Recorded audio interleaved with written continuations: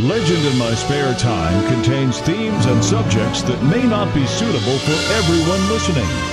If you're easily offended, we suggest you get your podcast on elsewhere.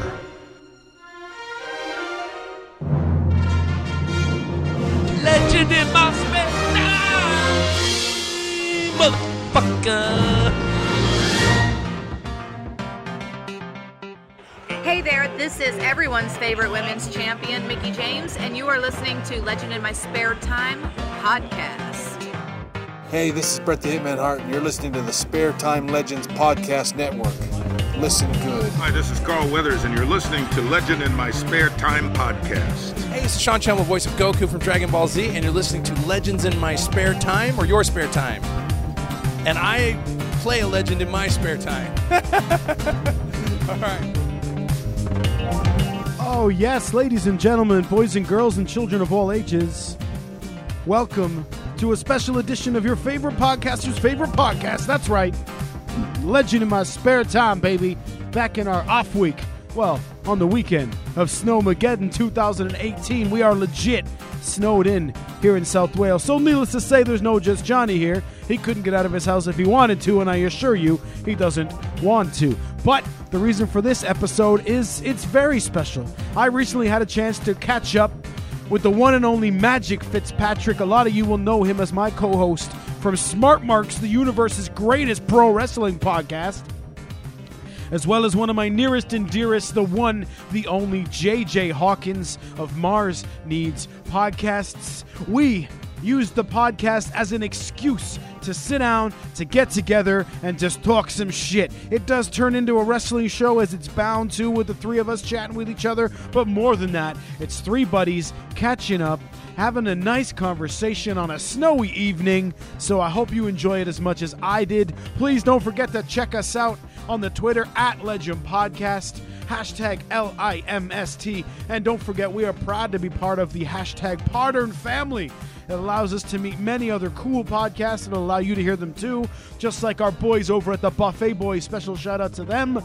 A special shout out as well to I Got the Hell Out, a podcast featuring a lady that spent 10 years in a fucking cult. And as the title gives away, she got the hell out. Check out that fantastic podcast. Also check out Dinner in a Podcast, about three best buddies in Staten Island who grew up together. Comedy, movies, TV shows, podcasts, general tomfoolery. That podcast is also outstanding. And as always, our dear friend Dr. Squee over at the Gallifrey Stands podcast, who is currently right now, as I record this intro, recording one hell of a special episode for the Gallifrey Stands podcast. That's coming out soon, episode 200. So make sure that you are subscribed so you don't miss it, because there's also a little something else in there that you Legend in My Spare Time listeners might be excited to hear, and that's a brand new theme song to the Gallifrey Stands podcast by yours truly, Matt motherfucking Lees. That's right. He asked me, nay, dared me to make a hip-hop-ish version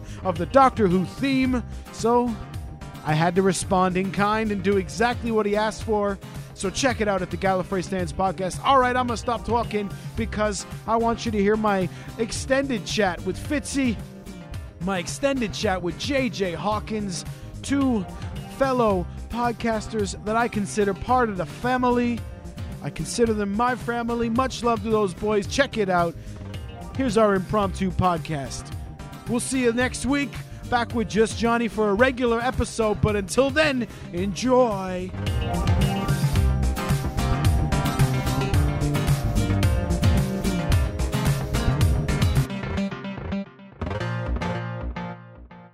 Nice and natural like. Mr. J.J. Hawkins is my guest, a man without whom there would be no Legend in My Spare Time, because I think we were still single digits the first time that he had to fill in for an absent co-host. So wonderful to have him here. Good friend. Nice to catch up. JJ Hawkins of Mars Needs Podcast is in his house. Howdy, howdy, howdy, howdy. Yeah, I don't remember how many you got. I feel like it was 7 or 8 before you were already a guest. In my memory, it was like 2, but yeah. Could be. You could very well be correct, because Dave K was just, he was very Dave K. Yeah, a great voice. That guy had a great voice for podcasting. It's a shame that that things didn't work out. I feel like Kevin Smith in a way, because if I could just stick my hand up Dave K's ass and just work him like a puppet, I could have the greatest podcast in the world. But he's very Dave K, so that never happened. In fact, in the last 6 months, we've made 3 different arrangements to record a podcast. He's no-showed every time. Shout out to you, Dave K, if you're listening to this. Well, Elizabeth and I have a friend that. Well, I should rephrase this. Elizabeth and I used to have a friend. Uh-oh. Elizabeth has. I don't talk to him anymore. Yeah, But and I don't talk to him anymore is just that I cannot stand somebody that, like, you can stand me up once. yeah. Once I'll be like, okay, well, something happened. Stand me up twice, I'm like, I'm not. Next time if you try to tell me that you want to do something, there will be backup plans. That's right, yeah. But this dude, I love. He and I worked together. We were pals when we worked together because he'd show up to work, but he would show up to nothing else. And he always wanted to do the podcast. And so I spent a couple of Saturdays just hanging out with my stuff all hooked up, waiting for him. And this is back in the day, back when the recording sounded much worse, but I would end up set up a lot more equipment for it because I didn't know how to record at all. Yeah. So I just have all the shit all over the house forever to hook up, and mic stands and all this shit. And then he just never showed. Yeah, and then you're sitting there like a jackass with your headphones on and your fucking microphone ready to go, all eager, and you're like, I don't think he's coming. Yeah. Story of my life. Dave K did that to me so many times, but hey, there you go. That's podcasting, again, folks. Great voice, very very funny. I used to think that you and our pal Zach had just a huge just boon in the fact that your co-hosts both had great voices. Weller has got like one of the best voices in podcasting. Absolutely. Also, one of the ones within the first 10 episodes was a co-host. So, right. I there's no lie in it. I designed the entire idea of a podcast around the fact that Dave K would be the co-host. Since then, we've gotten off the rails, and I've just held on to my balls, or ball, depending on which way you want to look at it. I have a surprise for you, JJ, keeping in kayfabe being what it is. I have a surprise for you. A surprise, okay. That's right. Why can't I add somebody to Skypeage to this conversation? That's a good question. Let's see. I'm looking at things now to see how to do that as well. Yeah. What's this plus sign? Yeah, add people. Okay, so I don't know how new your Skype is, but down at the bottom I've got a microphone, Right. and on that plus it says add people.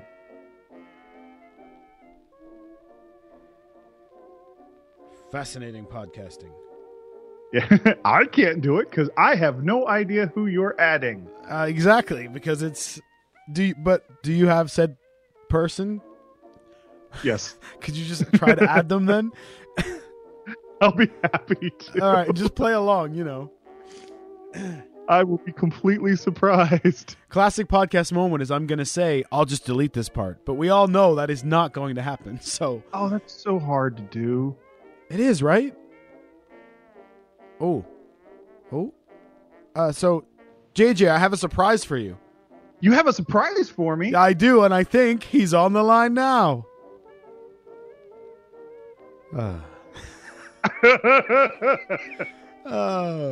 Fool me once, shame on me. Fool me twice, shame on. Won't be fooled again. Oh, jeez. Yeah, but you take him now, wouldn't you?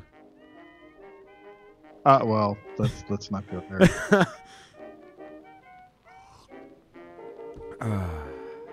Did it call that person? The person seems to be like on my side anyway, of course. The person's in the picture. Okay, because I'm not seeing the picture. But I'm seeing said person's name. Very, very strange. On this call. Yeah, I'm not seeing him in the call. I'm going to try. Fuck it, I'm trying it again. Okay.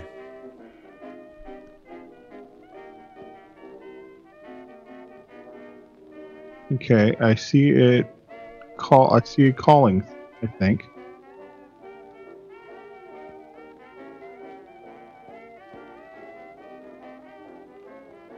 Do. Very strange. Oh no, maybe some will get cut. Just because of. Now it is, yes. My negro. Oh, hey! Hello? There we go. So we'll start again. JJ, I have a surprise for you, and I think he's on the line now. Why do you? What is the surprise? It's me.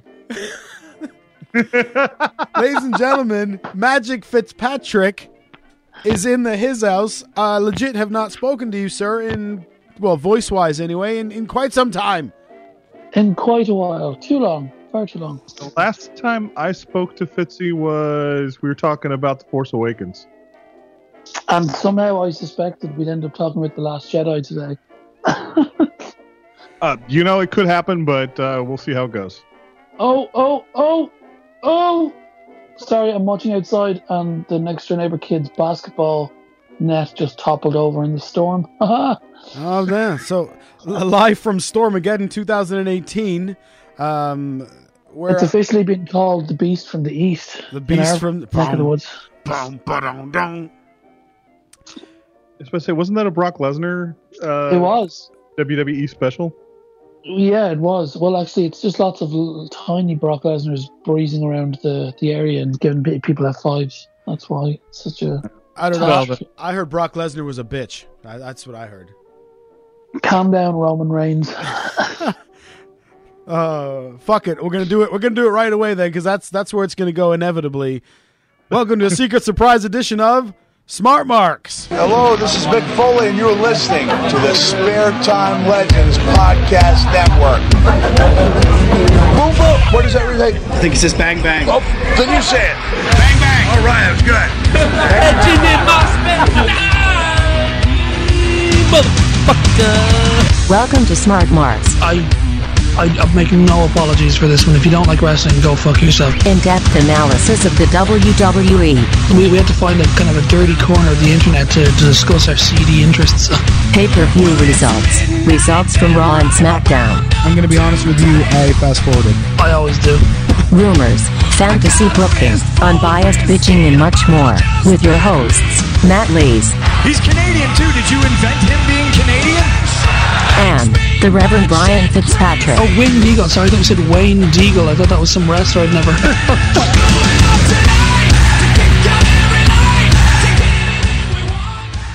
of. Boom! All right, so we're just a few weeks away from the big fucking, whatever they call it, the big show, WrestleMania. Big show.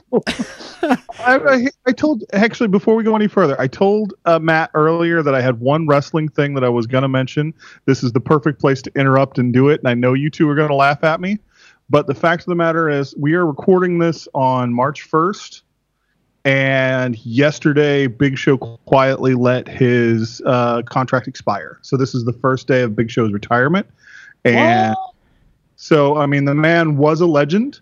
And I mean, granted, he has been a kind of a joke of his former self in the last couple of years, but he was, he did a good job at putting people over.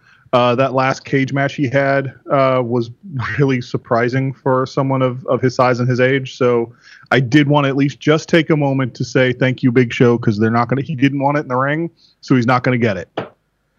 He actively didn't want goodbye. No, he just wanted to. He just wanted to. They talked about getting him a match at the Elimination Chamber, and he said no. He just wanted to quietly let his contract expire. Oh, well, fair play if that's what he wanted. He's rumored now to get a Mark Henry kind of spot where he'll pop up occasionally and be on the show, and he works as an ambassador for the WWE. But yeah, Big Show is retired. Well, that's nothing for us to make fun of you about. No, not at all. That's a great show. I always thought he was cool as fuck. But he's sometimes booked in, as you said, in his last few years in a kind of a lame way, considering his size and perceived threat. But no, as a performer and as a professional, and in interviews, he always came across as really cool. Mm-hmm. Yeah, and he was responsible for one of my funniest memories of Dragon Con, which was after the Dragon Con one year. I was watching. We decided on that Monday to watch Raw. It was Jason, myself, and Isaac. Where did you watch it? It was just in one of our hotel rooms. Okay. And it was during the period of time where Stephanie was just making Big Show cry all the time. It's like, you're poor. And so everything in the world became an innuendo for punching Stephanie McMahon in the face. Excellent. Like, I'm going to go get a soda. And by go get a soda, I mean I'm going to punch Stephanie McMahon in the face. Well, so shout out to Big Show then, of course, ladies and gentlemen. Well, it's the retired show. Anyway, what were you saying before so rudely interrupted there, Matt? I'm gonna level with you. I don't know. He was the only big man that size could do a moonsault, which always impressed me. I mean, not in his later years, but as the giant and stuff, he could do a moonsault and not land on his fucking neck. Yeah, exactly. Yeah. He's more than the Beast from the East can climb. That's true. So, speaking of the Beast from the East, how do we all feel about another WrestleMania main event for fucking Roman versus Brock? WrestleMania will be a half hour shorter for me this year. Yeah, exactly. At least let's just hope they put it on last. Am I right? Yeah. Unless they go the full Women's Revolution year route and make Rousey versus Steph the main event, just so they said women main evented at WrestleMania. I think they want that thing to say. I think it's going to be a mixed match, though, of Triple H and Stephanie against Kurt Angle and Ronda, right? I've heard that, but I've also heard rumors of it just being Steph versus Rousey. If it's just Steph and Rousey, I don't think it'll go on last. I don't think so. No, there's also rumors going around right now that Lesnar might that apparently he did actually no kayfabe, like just not show to Raw. Huh. Oh, so that work shoot was more shoot than work from Roman? Yeah, I mean, you can never tell. I mean, even when it's not a work, it's a work, of course. Yeah. But he apparently Lesnar's dates, his contracted dates are not done, but his appearances on non pay-per-views is expired, so he doesn't have to show up if he doesn't want to.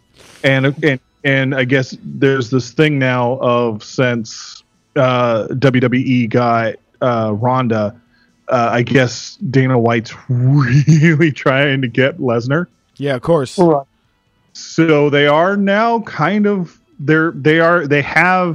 I've read in a couple spots now there is a backup match being planned for Strowman versus Lesnar at Mania. Do you mean Roman versus Lesnar? Roman versus Strowman? No, Roman versus Strowman. Strowman Roman. Yeah, I don't know what I said. Strowman Roman. He said Strowman Lesnar and my. Oh, that was stupid because Lesnar's not. Yeah, but for me, for me, flat out, the headline, the main event of Mania this year, unless they fuck it up, because there's also rumors that they might fuck this up, but is going to be AJ Shinsuke, which would be beautiful. Don't you mean Shinsuke and Cena? That's where I said they might fuck it up, and if they fuck that up, then I don't even know that I'll watch Mania this year. Without Shinsuke AJ, I don't think I would either. Exactly. Now, stay calm now, boys, but I'm going to pitch you away, and I know this is me saying this, so don't fall down. I'm going to pitch you away where I'm okay with Cena having a title match at Mania. Go on. It's the main problem with it, I don't want it to happen, but because the main problem is you have to take out Shinsuke, because my scenario involves Cena winning the belt at Mania, and breaking Ric Flair's record. It's not a moment I want to happen, but my thing is, if not Cena, then who? It's probably going to be Roman to break it. If not Cena, I'd rather Cena break it. So if that was the angle they were taking, I'd be okay with Cena winning the belt at Mania. Crickets. I can see what I would say that if they were to do the thing that I don't want them to do, which is make them break Flair's record, which isn't really his record anyway. He has more belts than that. Yeah, exactly. Yeah. But his official record, I don't want them to do it. I don't think John Cena deserves it. But if they were to do it, I can see why they would do it at a WrestleMania as opposed to a lesser pay-per-view. Yeah, and doesn't Cena deserve it more than anyone else at the moment, really? Like, nobody should do it, but who else? You know it'll just be Roman in like a year and a half when he gets to 17 or 16. I mean, the person I think would deserve it more, but not that I think they should get it either at all. But if you were talking on merit, Triple H more than Cena? I guess The you're problem this is major controversial take here. So I gotta say, of the three that we just mentioned, I would actually rather see it be Roman because Roman's full time. Yeah, well, right. Okay. Yeah. True. And I mean, this is the podcast where we used to scream about full-time, part-time. So I'm totally with you on that. But will he? He's going to be the same as these guys, right? He'll eventually be a part-timer too. Well, no, he can't act. Right. He'll be full-time till he dies. He'll be Orton. Yeah. He'll only ever do WWE produced movies. You mean he's not Aquaman in the straight-to-DVD sequel? Dude, bro, let's go water surfing.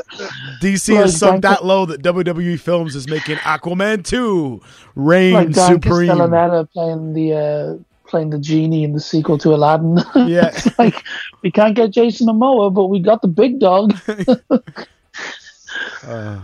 Fuck you. And of course, and he's got a history wearing blue contact lenses, so that wouldn't be a problem.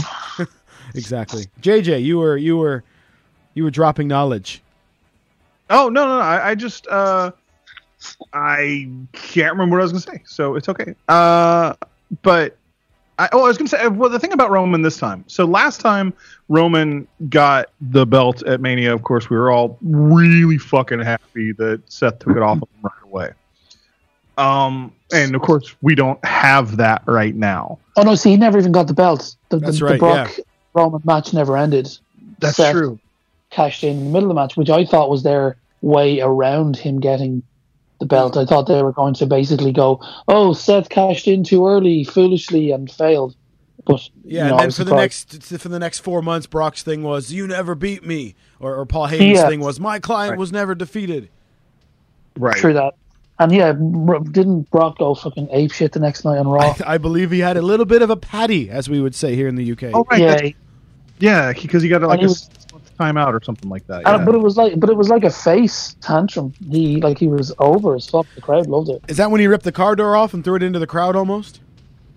I just remember him trashing the tables, the cameras, all sorts of stuff, and beating up a bunch of security people, and the crowd were into it, and then he kind of disappeared again until SummerSlam, I think. Yeah.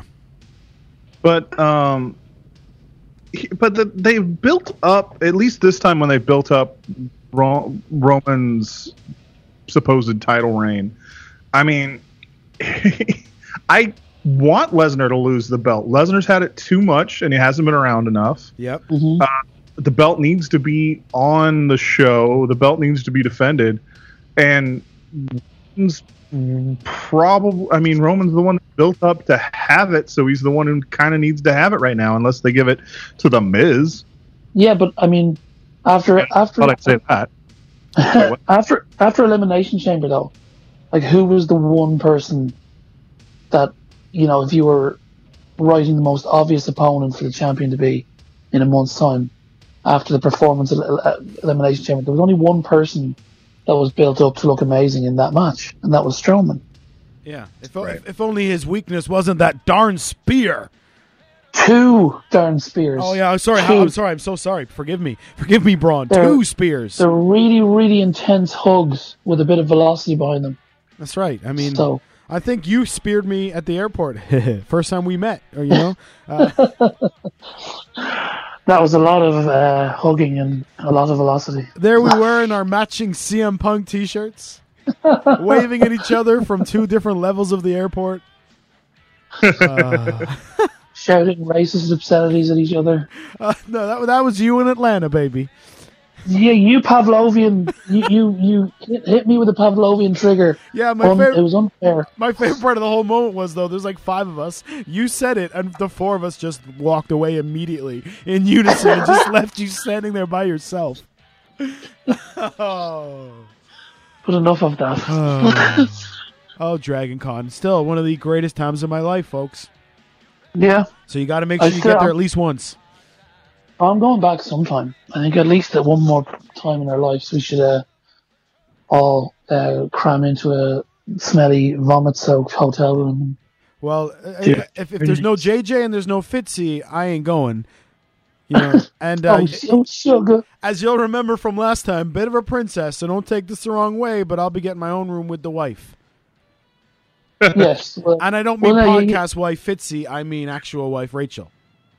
Yeah, you've evolved into proper grown-up now. So. Yeah, that's right. Jesus, if you think the things that have changed since the last time we did a Smart Marks, or I did a podcast with JJ, really, there's been many, many happenings. Do you know what hasn't changed? What's that? Roman at the main event at WrestleMania. That's right. That's the one consistent. JJ, as you've mentioned, has started a brand new career. I think it's fair to say both Fitzy and I almost fucking died. So we're having it. It's been a long time, you know. But still, Roman is persevering through all of that. And in a way, isn't that what got us through all the tough times? Yeah, man. When I was there, having that damn treatment, I was thinking, if Roman can get through it, I can get through it, brother. Ooh-ah. And while I was suffering from the thing that nearly killed Brock Lesnar, all I could think of was the man who will eventually defeat Brock Lesnar, and I took the same tactic or whatever. Yeah. Did you do the same as me and do a big hoo-ah before you took your meds? Of course. Yeah, and the Superman mostly out of the pain, though. That was involuntary noise. But yeah, agreed. You got to make sure you cock the pill bottle. That's right. Every time. The nurses sure thought I was fucked up a little bit. Although I got to say, I feel like the shittiest friend in the world, man. I have been so detached that I had no idea that went down. Fitzy, I'm sorry. Oh shit! And I kept that shit offline. I didn't. I wasn't posting pictures or anything. I know enough about Brock that I know what was going on, and that's horrible. So I'm sorry. Oh no, it's alright. It's alright. It was I laid in hospital for 10 days and played Breath of the Wild. Okay. Watched lots of Next Gen while the hole in my stomach healed. Gotcha.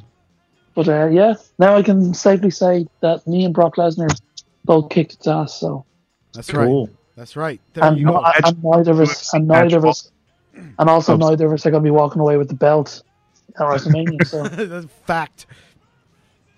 But imagine having a UFC match while that was going on. He did. Yeah, exactly. That's what I was thinking.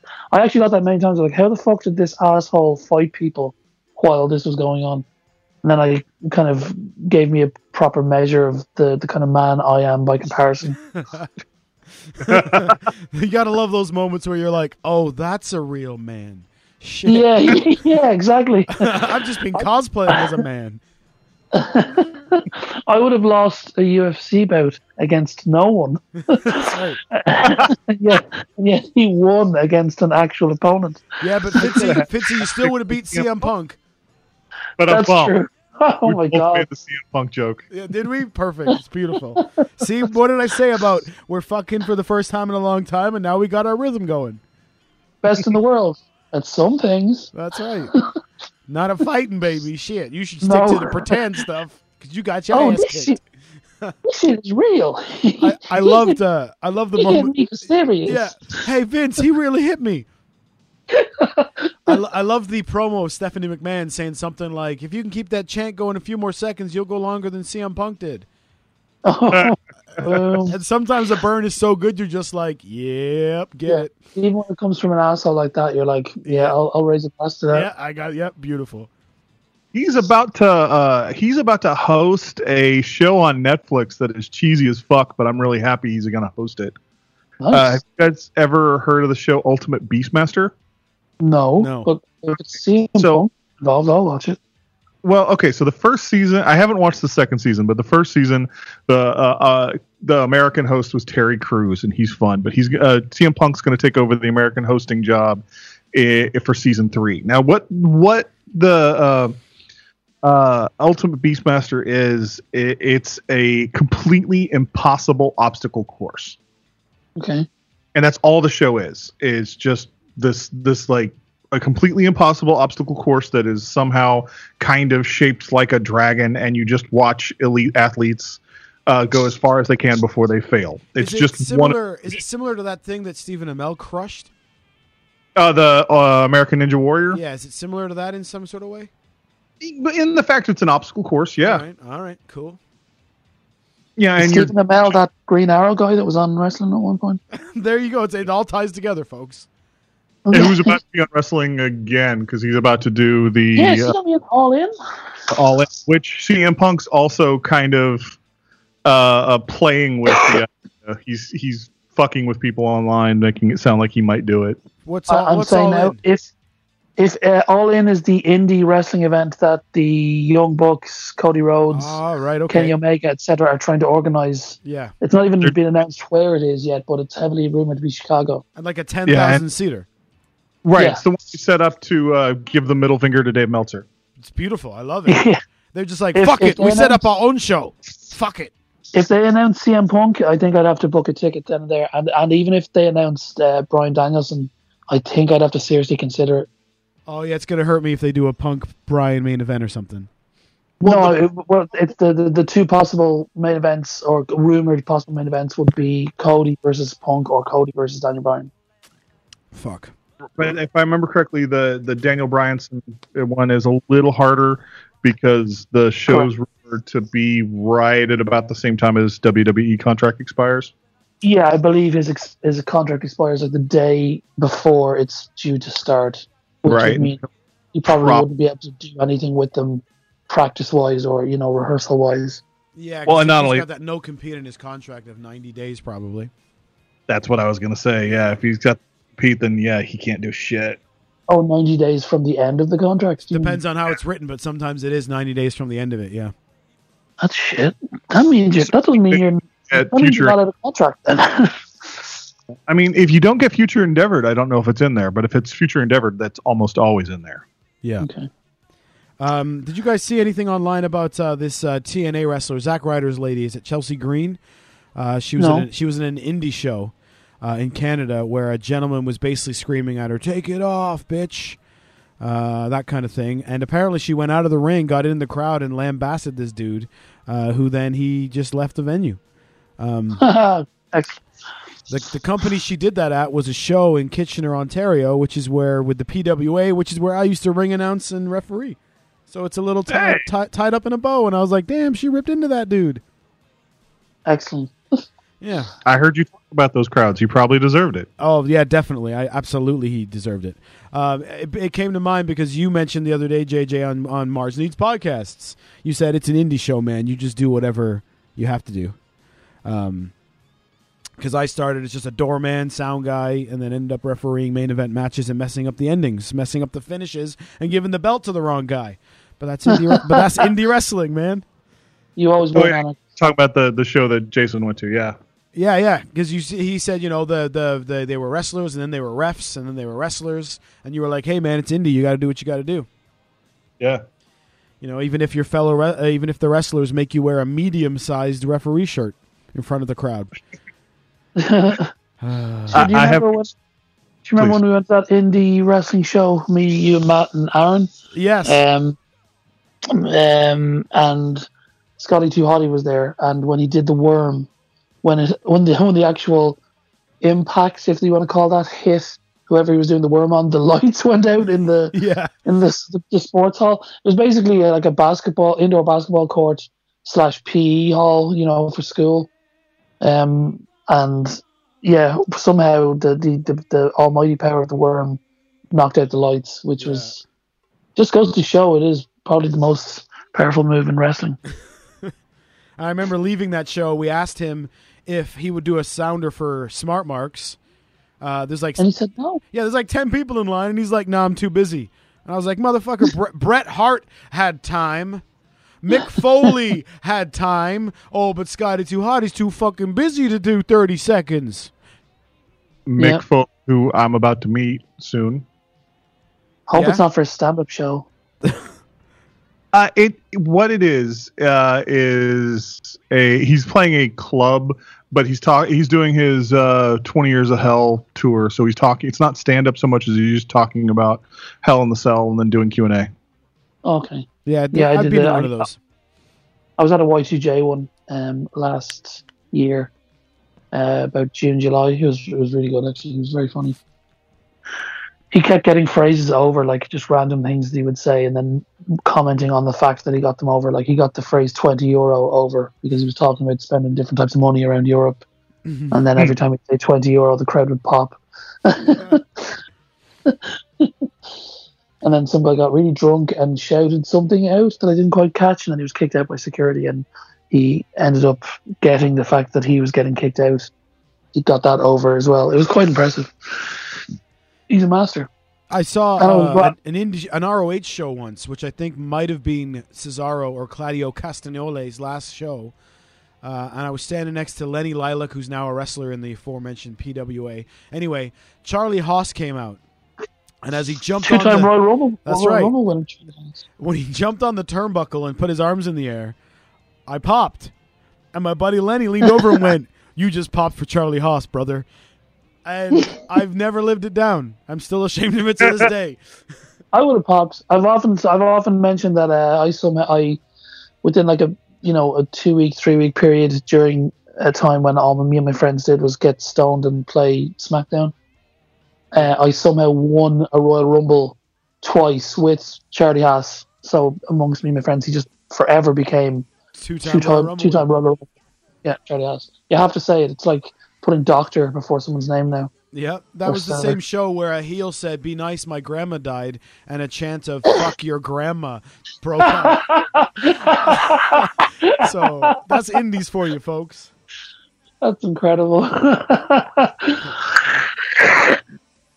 Oh, God. Wrestling can be great sometimes. Sometimes. And then there's the WWE, right, boys? Well, yeah, indeed. Oh, I mean, there is a lot of good in the WWE at the moment. Yeah. JJ, what's the favorite thing that's happened in wrestling for you in the last month? Let's go short term. In the last month, what's the last time you went cool? Well, I mean, basically nothing is compared this year. It might be a little over a month ago, but nothing's compared to the Royal Rumble winner this year. Yeah, that's fair play. That was for the first time. I really wish the WWE would stop sticking their dick in a light socket every time it comes to one of these supposed historic women's matches. They just keep fucking them up, and I felt bad for Asuka getting fucked over on hers.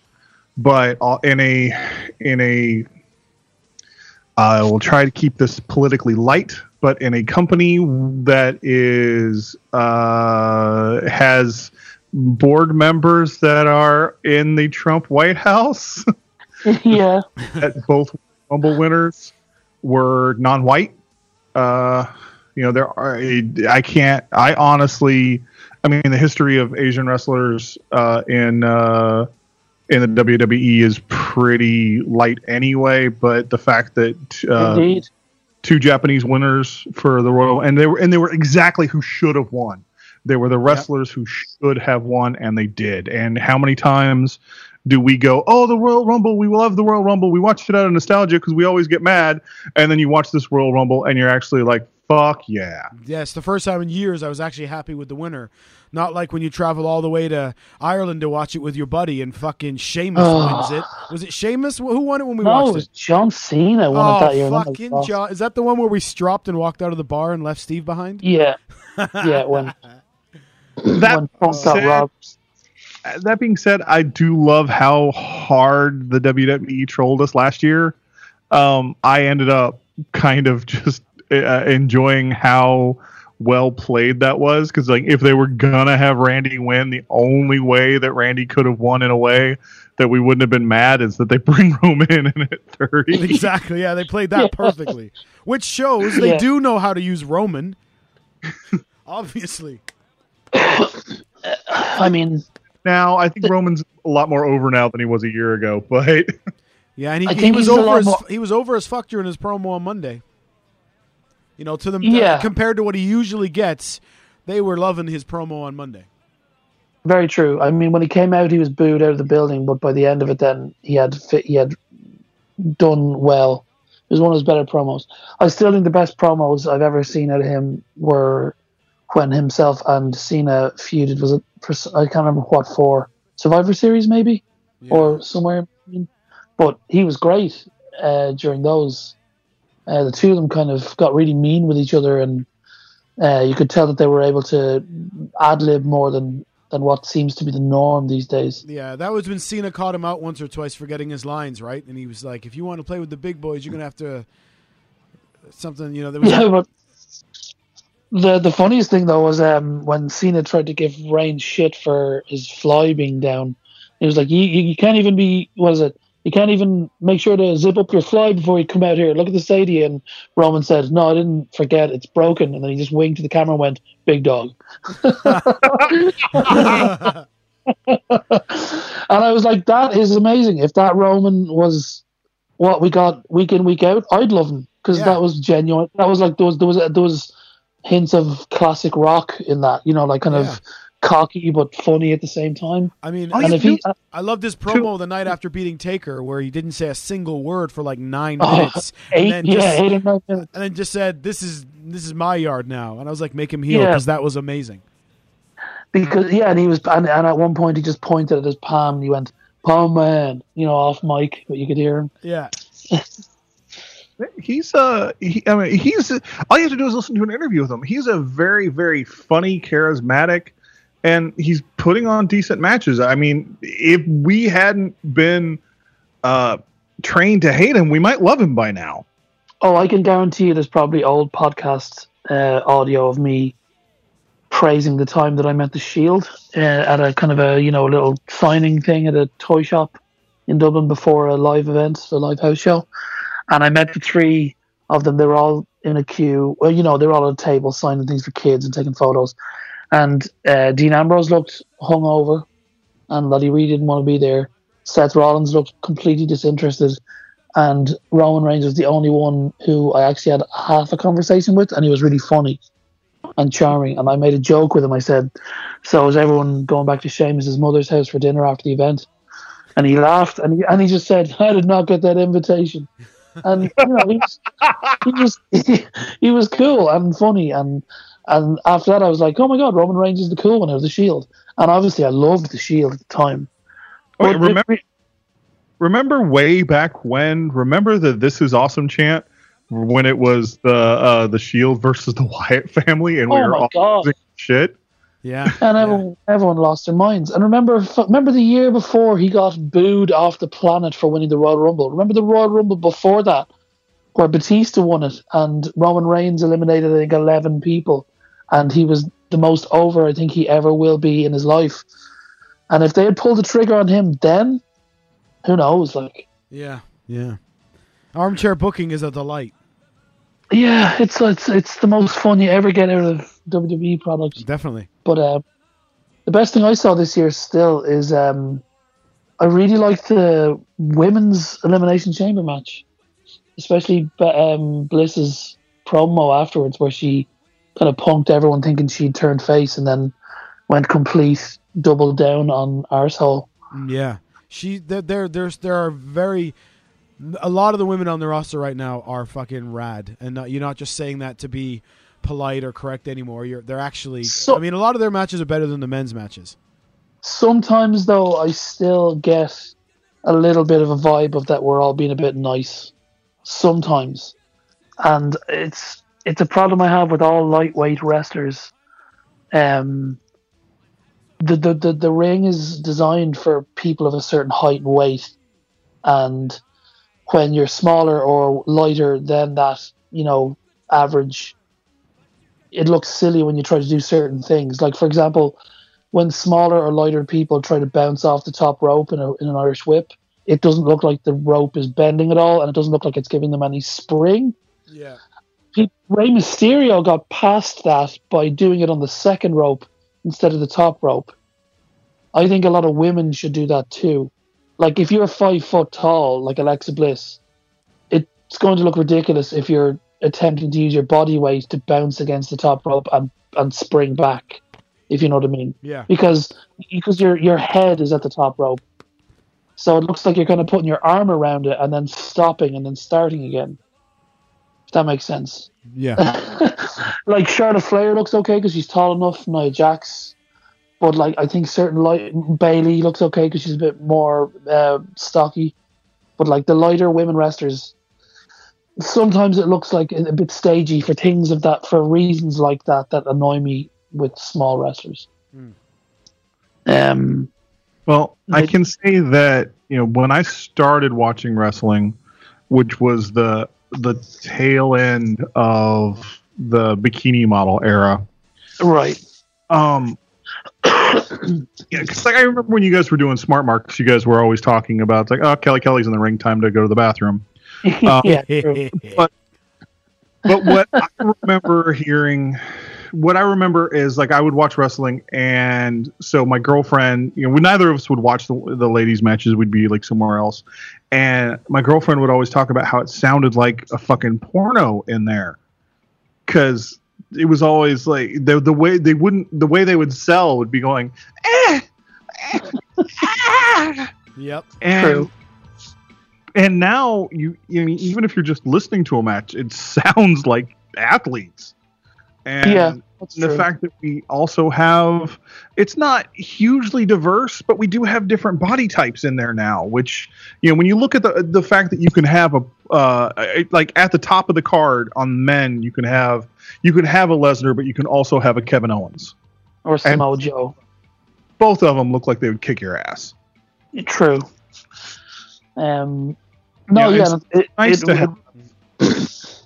It's now to have, like, to have a Tamina and like you were saying, you just named, like, Charlotte's taller, and they're not all, like, blonde Sports Illustrated bikini models.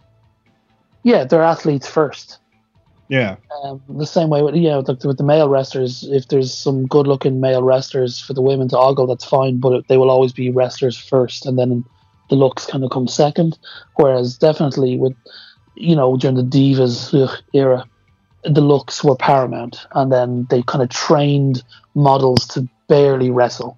Which was painfully exposed in portions of the Women's Rumble when you had people like Kelly getting in the ring with these modern wrestlers. Because they're not divas or ladies, they're just wrestlers. And you see sort of the difference in quality of work, and you think it's really, really changed. But then you got people like Beth Phoenix, and you're like, fuck, come back. Yeah. She should be champion now. Like, she was supposed to have the Mickie James spot, but she got a slight case of pregnant. As in very recently pregnant, or months ago? She just had a kid last year. Oh, okay. Her and Edge are together, aren't they? That's right. And they have a 2-year-old and a 1-year-old. Okay, yeah, because Beth Phoenix was legit back then, but she would have far better competition now. I'd love to see Charlotte Flair versus Beth Phoenix. Yeah, that'd be a great Mania match. And absolutely. I think Beth Phoenix is she the one who's... I haven't watched any of the mixed match challenge shit, but isn't she, like, one of the announcers for that too? I think she may be the commentator. Yeah, that's right. Yeah, she is. You're right. And I only learned that yesterday when I was watching the WWE Network live feed, and they had a mixed match on. I've had, like, the first round of mixed match challenges legally acquired, since they came out, and I haven't gotten around to watching them, so I've completely been... I mean, that they're meaningless matches because they're not even on telly, so it's hard to get kind of into the tournament. I know over here in my sector of this area anyway, the mixed match challenge goes on YouTube right after the matches. Oh, does it? Okay. Yeah. I saw the promo. I mean, I thought I loved Team Little Big. That was hilarious because putting the biggest of something and the smallest of something beside each other is always inherently funny. And the Team Gold, or whatever they're called, Goldust and Mandy Rose. Yeah, Mandy Rose. Yeah, she's really good actually on the mic. They need to put them together. They need to reverse what they did with Goldust and his and Milena and do it the other way around and now have him manage her. I think it'd be great. That's what frustrates me actually a lot about the Mixed Match Challenge is that they're making all these cool little combinations that you know aren't going to exist in a month or two. Yeah. Like, I thought Ginger Snaps, is that what they call themselves? Sammy and Becky? I think so. They're fun together. Yeah. They were funny too. Rose Gold were good. Little Big, Finn and Sasha Banks, I don't know what they're called, but they seem to be really digging the whole process. I will call you. I do want to call you on one thing though, Fitzy, because putting the big thing with the little thing is not always great. Because Kali and Swoggle was terrible. Oh, I wasn't watching them. Thank fuck. Just picture it. Yeah, I can. Well, Doink and Dink was hilarious. Crash and Holly. I mean, Crash and Hardcore. But they weren't the littlest. They weren't the littlest anything because they were allegedly well over 800 pounds. So allegedly. There's that word again. I did hear somewhere that I guess there was an indie match this week that was Ellsworth and Gilbert. That would be quite impressive. Was there a time when the Gilbert guy dressed up as Goldust and called himself Gildust? Or am I dreaming that? I don't know that, so I think maybe you made that up in your head, Sugar. I might have. I'm pretty sure. I'm pretty sure he's dressed up as other, wrestlers with the weedy gimmick before. I just can't think of what they were, but maybe I'm inventing Gildust. And if I am, trademark that shit. Yeah. WWE, don't you dare, without sending me a check. The other great thing I saw this year is pretty much anything with Elias in it. Climaxing in him bashing or getting a double bass bashed over his back by Braun. See, I'm not totally sold on Elias yet. Though when I went to a WWE house show recently, he was awesome. He had a reworded version of Wonderwall, and the crowd were hating him but loving him in that wrestling way. He had a reworded Alice in Chains song when he played Seattle. I can't remember what it was. Not Rooster, but that is just a classic way to get heat. Like take Hometown Rock song, change lyrics to Insult Town. The end. I read recently that Trips was saying that was definitely someone who, even when he was in NXT, was obviously designed for main roster and not NXT. Mm-hmm. And so the one time I've seen Elias live was when he was still Elias Sampson with NXT. And this will let you know around the time that I saw the show, because Sampson couldn't get any of his shtick down, because as soon as he walked out to the ring, everybody just started chanting, "We miss Sandow." Oh, God. I mean, I do too, but that's just mean. Because this was like really fresh after that happened, and so now every time I see Elias, I mean, he's doing good work, but I do keep looking at him and going, "Yeah, I just operate Sandow." No, I'm going to do that.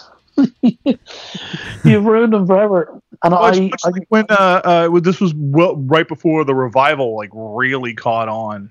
And so the Revival was putting on a really good match, but the crowd kept chanting, "Which one's Dawson?" Yeah. The Revival, I just can't get behind them. There's some sort of weird, disgusted reaction I have to their theme song.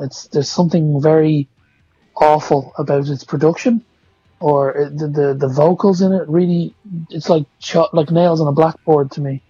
Well, when I saw them, they had just an amazing match against a tag team that got broken up way too soon. It was the Revival against American Alpha. But we have American Beta now, so. We what? We have American Beta now, so who needs American Alpha? because the chemistry between Jason and Gable Jordan and Gable was just amazing. Yeah, but when I saw them live, they were incredible together. Guys, they took the black guy away, but it's okay because they replaced him with another black guy. That's all that matters. Okay, fair enough. When I saw, just like you were saying, Matt, when I saw them live, and they were the Revival were double teaming Chad Gable, and but seeing the commitment on Jordan's face as he was like holding the little rope and like really wanted in there and stuff, I was like, that is a fucking clinic on how you stand off to the side and stay interested in a match where you can't come in, finger quotes, but it was just, I mean, I was like, I marked out for Jordan, and it's really hard now to get past this new storyline, but he's still somebody I love because his commitment is so strong. Oh, he's great though. He's channeled the accidental heel. He's like some Roman should look at what he's done. Right. Because even like when himself and Seth were the tag team champions and they were getting interviewed, was it on Miz TV or something like that? And he kept interrupting Rollins every time he tried to answer a question, and he'd be like, "Don't worry, I'll get this one, Seth." It's just way too overeager and trying to become like a new member of the Shield. It's like the classic, overly excited little brother who's like, looks up to you and you kind of hate him and want him to go away. Yeah, and thank God for the gauntlet to heat up Seth again, because oh God, yeah. Seth is the best solo member of the Shield, and he's been wasted. Yeah. Well, I think it's safe to say all three members of the Shield have been wasted. Yes. Yeah, but Rose has just been wasted, like just drunk all the time. Because when I look at Dean Ambrose, I'm bored. Like his move set, his outfit, like everything about him bores me, and I hate the second rope move that he does. Oh God, the spring back fucking clothesline. He needs Disney World will like renovate rides and repaint them and repackage them as something new. That's what Dean Ambrose needs, a repainting. Come back, because he's a good worker and I like his promo, but fuck me, is that guy boring. When you have a move in your set that makes Randy Orton's second rope DDT look spontaneous, you need to fucking scrap that shit. Yeah, because that's when you're losing the magic of wrestling is, well, why wouldn't they just plant him in the head? Similar to when Cena does his 5-knuckle shuffle. There are things where you're losing the reality or the ability to believe in the reality because this move is cheesy as fuck. Like, it's worse than just, this is scripted fighting now and they've broken the mirage. It's more like like with that spring back clothesline, it's literally like watching like a cutscene of a special move in a video game. Yeah, it's like he has begun the spring back animation now, and it will not finish until he has clotheslined his opponent, and then we can pretend this is a real fight again. Yeah, and especially when he starts doing it multiple times in a match, it's just like, fuck. How stupid does your opponent have to be that in the time it takes him to perform that entire act, you can't muster up some sort of defense? Like again, it's like why does everyone always try to punch John Cena and then allow him to do a kind of a backbreaker or whatever you call that move? Yeah. And then proceed to lay there for the next 2 minutes while he waves his hands into your face. While he performs the worm. Yeah. And why don't you just move your head out of his arms when he's obviously putting the chin lock on you, and there's so much room that you could fit your head and 5 other guys in there. Yeah, I don't know, man. If the palms of John Cena's hands were resting on my breastplate, I think I wouldn't be able to breathe either. I love when Cena was on Austin's podcast, and at the very end, Austin was like, "You got to tighten up that fucking move for me."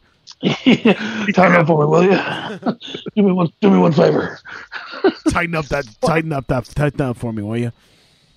The other thing about Ambrose too, one of the things he really needs repackaging is, as they are, they just brought in fucking Ricochet. This is a really a company that is moving in a very athletic way, and you can't get away with looking like you're your uncle who drinks beers on your couch on the weekends when he's watching the kids, you know? Yeah. And, True. And I'm not saying that he's not fit. I'm saying that you can't get away with like the jeans and the wife beater. No, you can't. He's the sitcom uncle that moves in episode 1.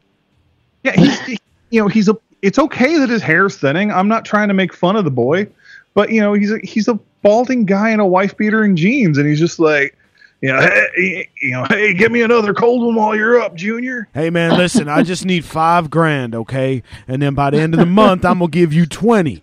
All right, so why don't you let me make you some money and just give me that 5 G's? Why are you being an asshole? It's a sure thing. Yeah. I'm telling you, in high school, I used to play football, and I was great. I was the fucking man in high school. Yeah, he's always like saying hi to the 16-year-old boys around town, telling them that he used to bang their mom. Like, yeah, I might be your daddy. Yeah. And that would be a fun character. But as it is, he's not leaning into that. That's what he looks like. I think there are too many snowflakes there are too many snowflakes in the world for us to get away with a creepy uncle gimmick. That would be pretty funny, though. It'd be great. And they could do like a whole Patton Oswalt thing, the Uncle Touchy's naked puzzle basement. You won't wear a shirt and you'll cry. Do me a favor and don't use the term snowflake anymore. Just don't. All right, I'm sorry. I have to because I'm surrounded by them at That's the moment. True. It being a tundra outside. When you were talking about that, because it snowed here like crazy last week, I get that. I'm just saying when you're dealing with people, that term, at least in this country, it's a trigger. Your All snowflake right. is. All right. It is funny to use it against those that would use it on you, though, because you know it annoys them. Well, like real far right people, it's fun to use it on them because you know that when they say it, they really mean it as an insult. So for them to be assumed to be one of them pisses them off royally. Yeah, but again, I will stay away from politics. Yes, of course. You've tried like 3 times now, JJ. I'm real mad. I know, baby. We know, baby. We know. I mean, me and Matt nearly died, but you've had it worse than both of us. Agreed. Just by living there.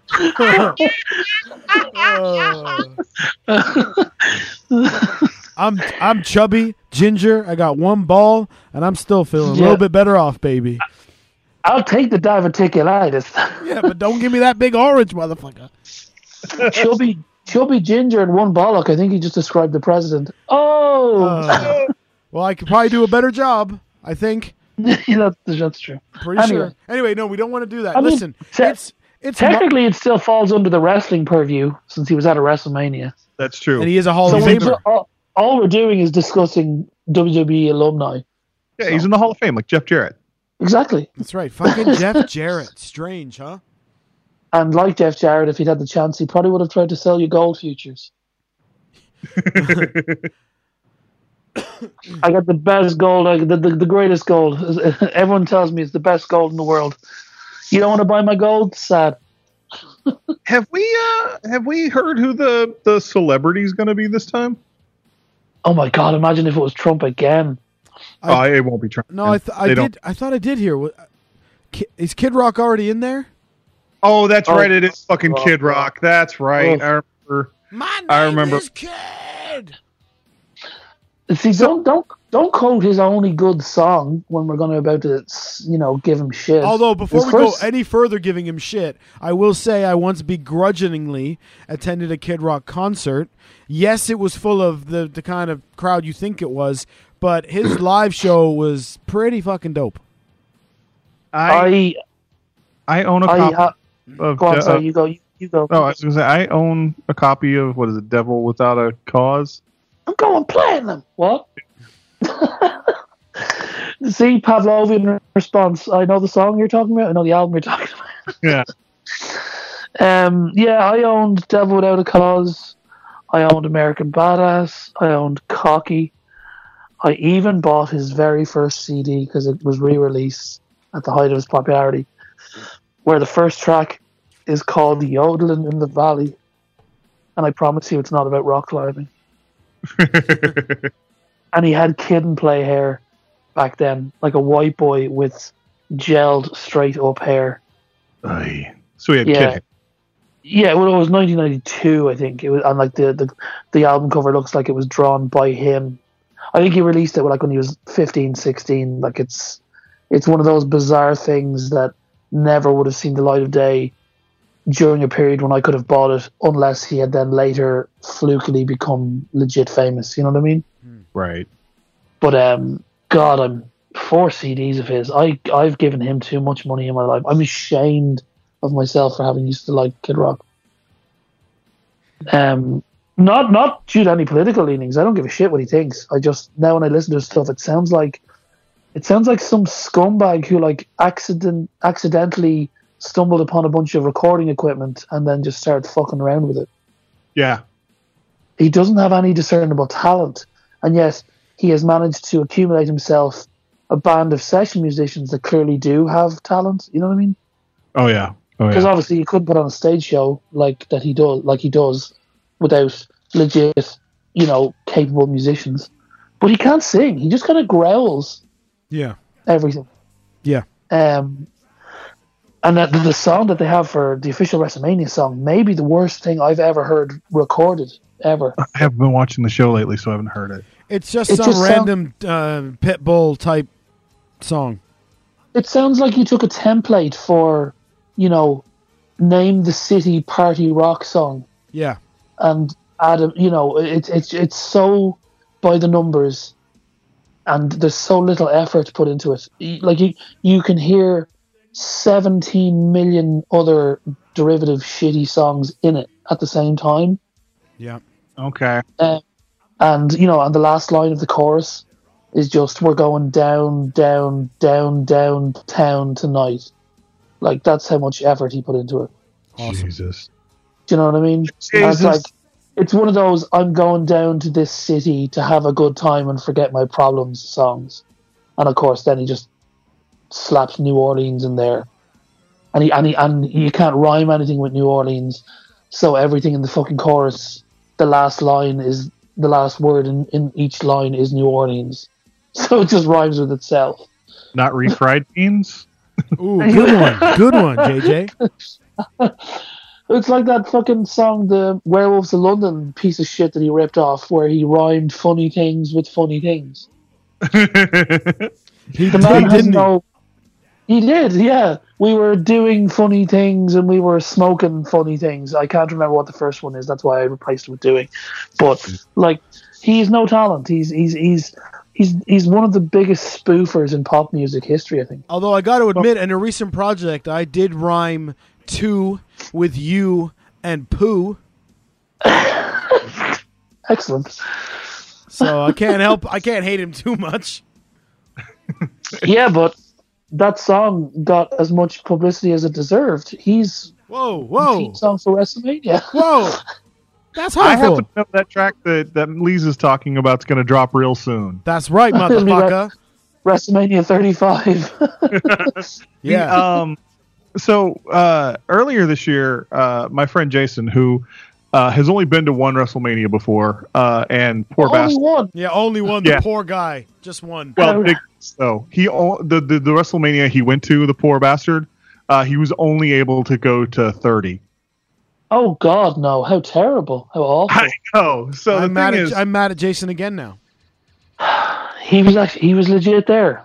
He was legit there. I mean, he way up at the nosebleeds, but he was there. But he was there. He was there when all the air got sucked out of the room when the Undertaker lost. Yeah. Oh my, yeah. Did he say that it like badly affected the main event because of that? No, because they had if I remember correctly, they had a filler women's match in between to like let people process, and the thing is, Brian was so hot at that point that True. I mean that's the only thing that could have brought the air back, I think. What surprises me about that whole thing, though, and this is the perception I get from watching it at home, is like the only part that ended up being underwhelming was the crowd's reaction after the win. I thought for all the build-up excitement and the cheers that they got, I thought the final kind of, essential orgasm reaction was a little underwhelming by comparison to the build-up. Yeah. That rewatch because I don't. Yeah. Well, it's getting worse the last few years, and I think that's because also the show is too fucking long. Well, that's true, but I thought despite the length of the show, that would be too big a thing for them not to lose their shit over. Yeah. Yeah. But so Jason and I earlier this year, because it was back in New Orleans and because he lives down in that area, we toyed with going this year, and then just things didn't work out, so we're not doing it. But one of the things that we were talking about is that, because they're back in New Orleans, that, they've really got to try to sort of get back to that vibe of 30s. We're like, this should be an interesting match. And then after Mania last year, where it looked like The Undertaker was going to retire, we were like, well, shit, then we gotta really try to get into the Hall of Fame, because we're like, there's no fucking way that they're not going to let The Undertaker go into the Hall of Fame at the city where he retired. I was like, that's a no-brainer. And then when they announced Goldberg as the marquee name, I was like, they have really fucked up this year. Yeah, I mean, can you imagine we would have spent the last year saving all that money, or you would have, and then that's the Mania trip you're getting, the once in a lifetime, is Roman, Brock, and Goldberg and Kid Rock. It would be okay for me if they do actually give us Shinsuke AJ, because that will be a great match. Yeah. Will it be as good as their NJPW matches, though? I mean, they've got it in them. Well, that's not the question. I mean, will they be allowed? Yeah, I don't know, because Vince is not going to want some spectacular performance that's going to make the Brock Roman match look duller by design. But you're dealing. Yeah, you're right. But by the same token, you're dealing with two. We know that the kind of wrestling that that Vince likes is big man slapping big man. Yeah. But you've got, essentially two people who wrestle like cruiserweights. And in AJ's case, for my money, I think he's the best wrestler on the planet. Oh, yeah. Yeah. It'd be pretty hard to debate that. You would have some other people saying, you could throw like Ospreay or Ricochet in there, but Ospreay annoys me, though. He's too eager with the crowd. He needs to calm down on the attempts to get them behind him, because that always pisses me off with a babyface. I'm pretty impressed that they're throwing as much behind AJ as they are, just because as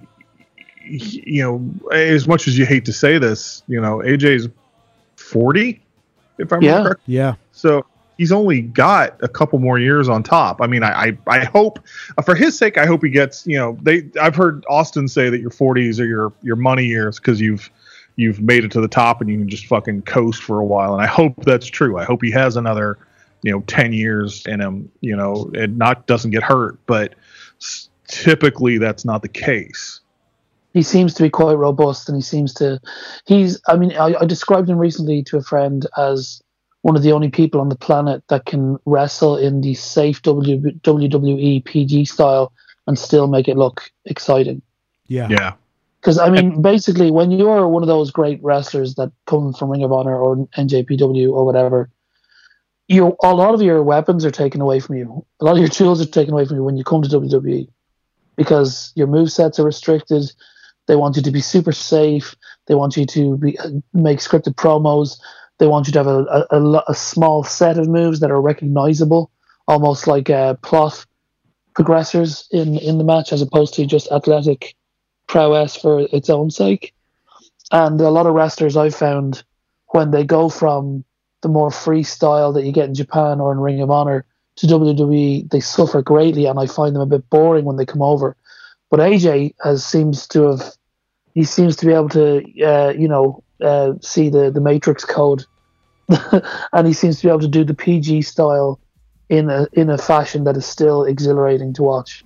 Right. Well, and because we know it's possible, because we've all seen still that we're like, that's why we watch. Yeah. He's so good. He made Roman Reigns look like $1 million twice last year.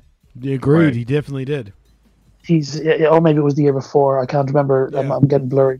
But yeah, that's how good he is. his 2 matches with Cena were incredible as well.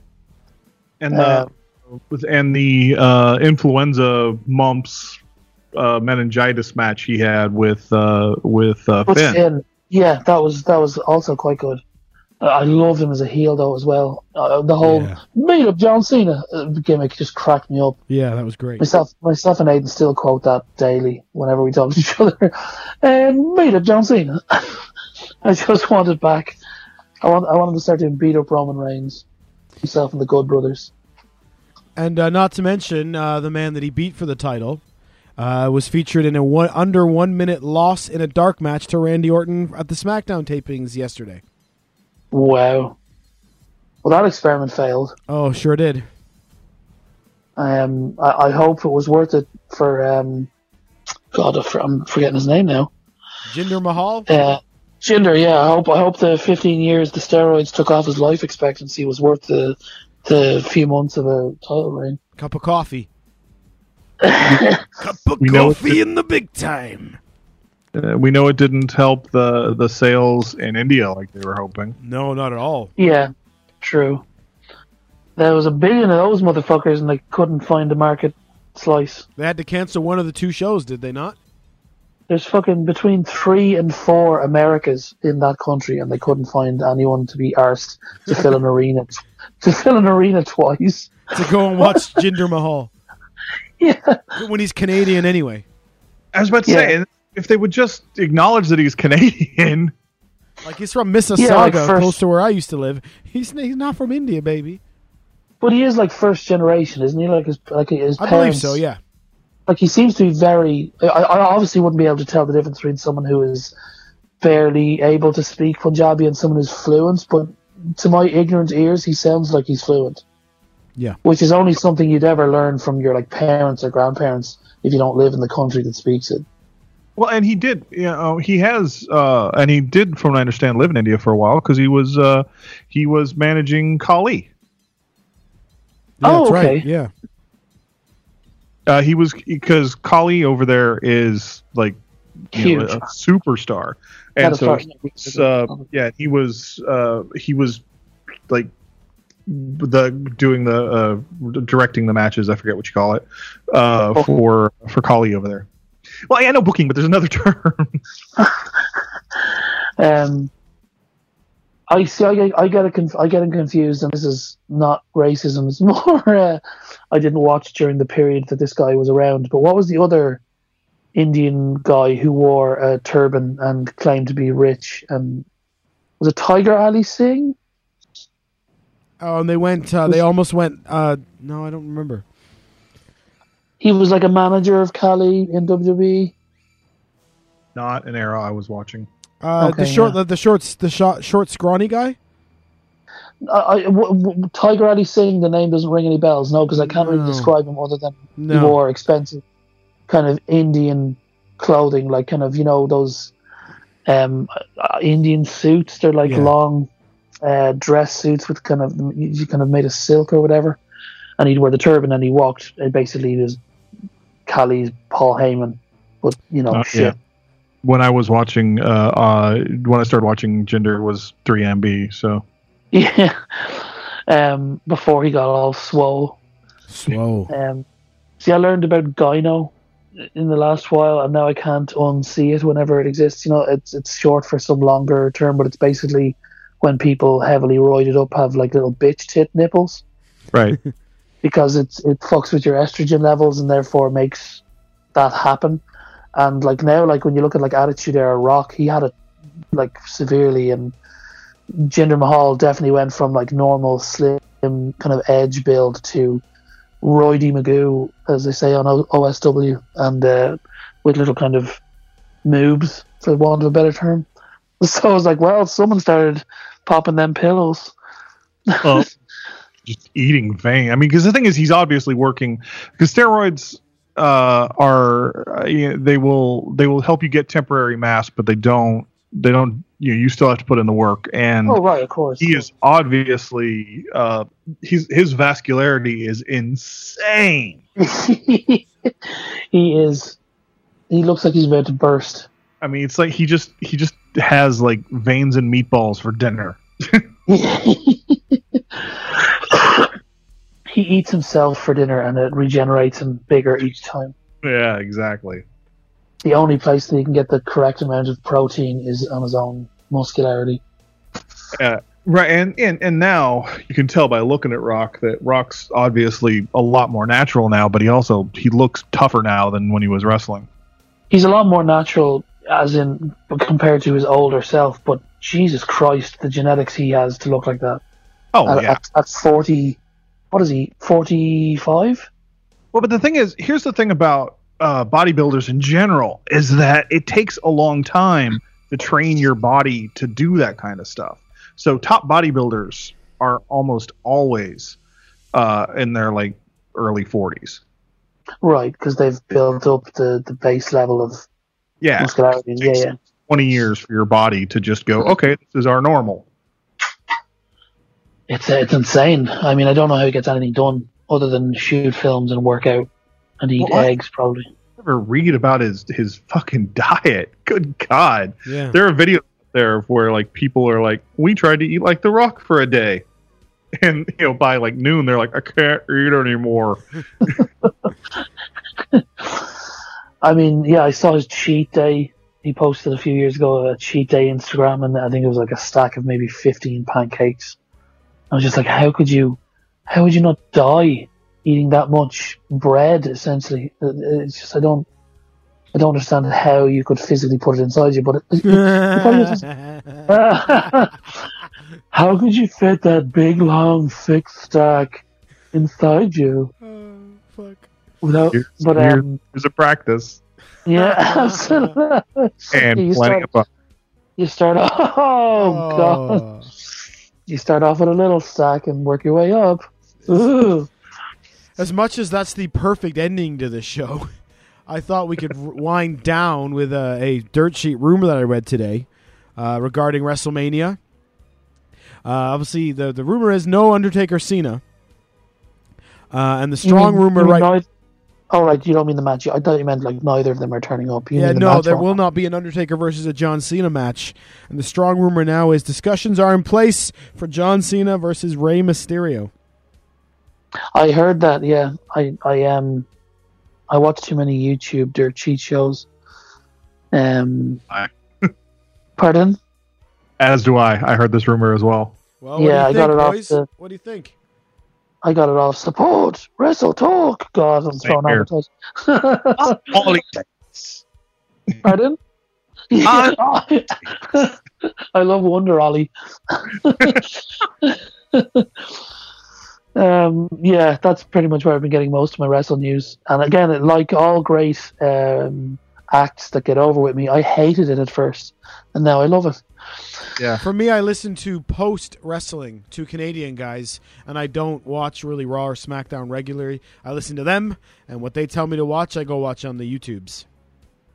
I've been watching Raw every week since SummerSlam, after being away for maybe a year. Oh, wow. I might go away again after WrestleMania, and then concentrate on New Japan until next SummerSlam. But I was so mad at SummerSlam. I invited people over for SummerSlam. I was so excited because Shinsuke was getting his first title match, and I drank the Kool-Aid. I was like, Jinder, it's not working. They're gonna give it to Shinsuke, and I was like so excited. And then I've watched one episode of Raw since then. Oh, you were that enraged? The only pay-per-view I've watched since then was the Rumble. I mean, watching WWE is like being in an abusive relationship anyway. Yeah, I love you, babe. It's only a matter. It's a cycle of. It's like, where are you in your cycle at the moment? Are you not watching out of disgust, or have you decided to give it one more chance again? Yeah, every time. Yeah, I'm in the one more chance, and at the moment, my patience is wearing slightly thin, but because of WrestleMania coming up, that's enough to keep me there. And Elias and Braun Strowman and Alexa Bliss, Kevin Owens and Sami Zayn to a lesser extent. That's about it. That's all that's keeping me there at the moment. Well, and I will answer your question, Matt. You did answer. You did ask us a question. I will get there, but I have a question as well. Okay. How do you guys feel? How do you guys feel about the Rousey situation? Oh God, I nearly ate my own face out of embarrassment at the start of the promo, at the start of the contract signing promo, because Ronda Rousey, I mean, what she did in the UFC is exceptional. She's like clearly going to go down as one of the greats. She, single-handedly almost made women's fighting in the UFC as big as it is, to the point where I would now argue that it's on par with like tennis for the equity between the genders. Do you know what I mean? Right. I mean, people get as excited about a UFC fight, be it men or women in the ring. You know what I mean? So, and she was hugely responsible for that. I read a great article about the fact that she is almost single-handedly responsible for bringing up the athleticism, and she inspired people who then were better than her. So absolutely. It's probably the perfect time for her to get out, but it is certainly the reason that it has gotten to the point of where everyone can kick her ass now is because she brought them there, and correct. That's really amazing. That's absolutely what happened, and the way she exited, was maybe not the best. If she had given a few more post-match interviews, I think maybe she would have come across a bit better. But she's clearly someone who has a very strong work ethic and a lot of talent, but it's all built on a very fragile ego, I think. Mm-hmm. And as a result, she gets quite emotional quite easily when it's perceived that the crowd are against her. And at the start of the contract signing, the crowd started to turn a little, and you could tell that she was shook, really badly shook. And she could barely get lines that were clearly scripted out. And you could see Triple H and Kurt almost trying to coach her along to get past that first rocky part. Then, I think someone described it, and it was quite accurate. They described it as a segment of two halves, because the first half was awful, but then she totally redeemed herself in the second half when she went ass kicker mode, because she has a really, really good threatening resting bitch face, and she needs to use it more, especially in wrestling, because she looks like a stone cold killer when she's her resting bitch face on. Yeah. And when she fucking judoed through Triple H through a table, that was money. And then the fact that she let Steph slap her and then just kind of stared her down and didn't even bother to hit her because, the implication being, I could end you, but I'm not going to. It was great. They totally redeemed it, but now they need to... she needs to never smile and be friendly on promo again. None of that. I'm just happy to be here. Grateful bullshit. Yeah, no, that's day one. You can get away with that, and then it needs to go away. Yeah, and if that's the way it was scripted, then that's fucking genius, because she starts off all grateful and then she finds out the truth about Triple H and Steph, and then she turns into a badass who's pissed off at being screwed over. That's great writing, if that's what the intention was. If it wasn't, it's fine. It's been rescued now, and now she needs to be an ass kicker, fucking killer eyes all the time. Well, I mean, the rumor is they want her to be a female Stone Cold going against Stephanie. So that's why I said there was a tiny chance that the main event would be Rousey versus Steph, because Steph wants to have her dad's moment. You know what I mean? Steph thinks that she's going to be the next fucking Vince McMahon just by genetics, when everyone fucking hates her. She's got X-Pac Hitler. Yeah, it's too soon. I mean, it's too soon. We have to. Because as the thing is, I am not sold on Rousey, because I'm afraid they're gonna. We were just talking about how good the talent pool is, and I'm afraid they're just gonna bury them all. Yeah, and protect her weaknesses. Because, and again, the problem with Rousey's fighting style when she was at her peak was that she was basically a legit Goldberg. Her matches didn't last very long. Right. Yeah. Because she just armbar you into oblivion and you're fucked. So like, her ground and pound game was you can't defeat it. Yeah, that's why she eventually got found out, because she was exceptionally good at some things, but once you trained to counter those things, and you also had this pool of ability behind you, you were going to eventually, it's the nature of athleticism, the best always gets toppled and then there's a new best. But I'm okay with Ronda. But if they want to sell her, that way in WWE, you're going to end up with a lot of Goldberg matches. So I don't know how they want to do it but she doesn't have the performed wrestling background to be able to have long, Iron Man matches. Iron Woman, sorry.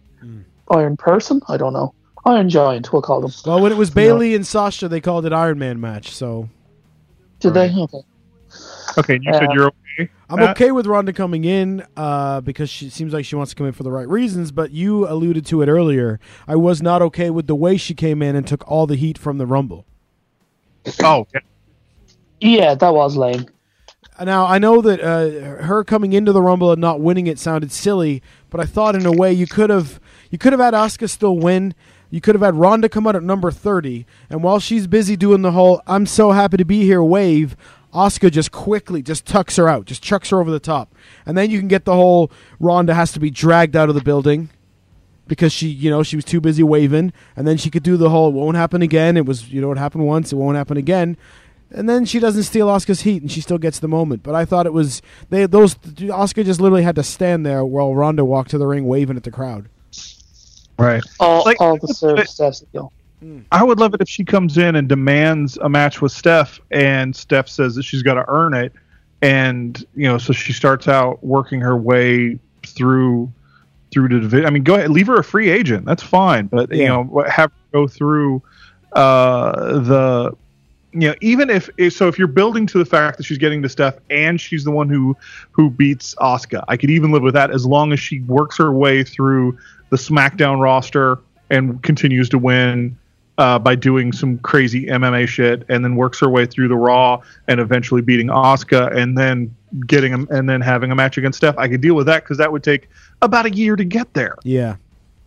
And that would be a year of us watching her, win, and also, and then you also have the storyline of the fact that then the women see that what she does, and then they can counter it. Yeah. And then she doesn't necessarily have to be the most dominant person and can still be someone who's at the top. Because I don't know what they're going to do with Asuka once Asuka loses. No. Yeah, true. I mean, because she's not great in the mic. I find her awkward even in the ring at times. She's got some great kick moves, but she does what Will Ospreay does a lot. She tries to get the crowd behind her too much. Always bugs me when people do that.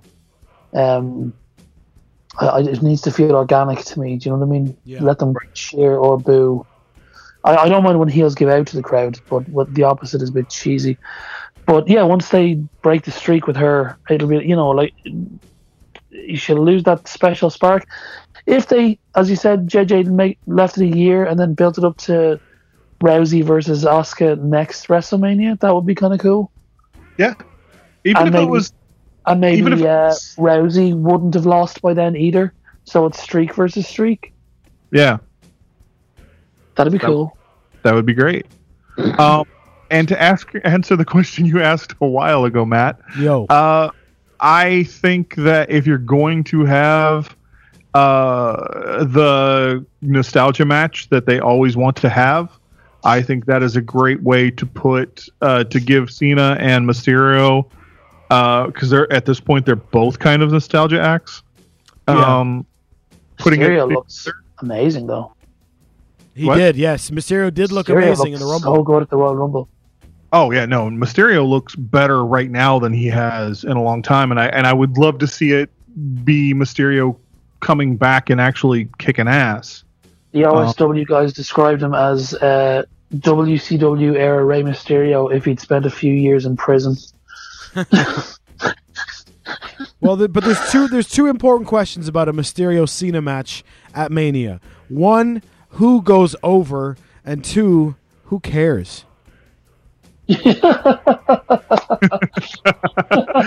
What I would say the answer to both of those, at least in my opinion, if Mysterio's coming back, then I do care, and Mysterio has to go over. Okay. Let me put that to you. What if it's a good match interrupted by somebody like Braun, who's pissed off for not having a better place on the card, and he crushes them both? That'd be cool. I mean, I'm all for Braun. I don't see why. The problem is, I know what you're going to say, JJ. The problem is it buries Mysterio immediately. Well, no, it doesn't necessarily bury Mysterio, but what I don't want to see is Mysterio have a Kalisto run with Braun. Yeah. I mean, because he'd have to get his revenge, wouldn't he? Yeah, and Mysterio's better than Kalisto. I mean, Kalisto's fine, but Mysterio's way better than Kalisto. Yeah. Is Kalisto even still there? Forgive the ignorant question. He went to 205, and then just he like everyone else in 205 just went. So no. Yeah, so no. Still there. Better than ever, but there used to be a guy I really liked on 205 Live. I can't for the life of me think of who it is. It's almost like he's just been erased from my mind.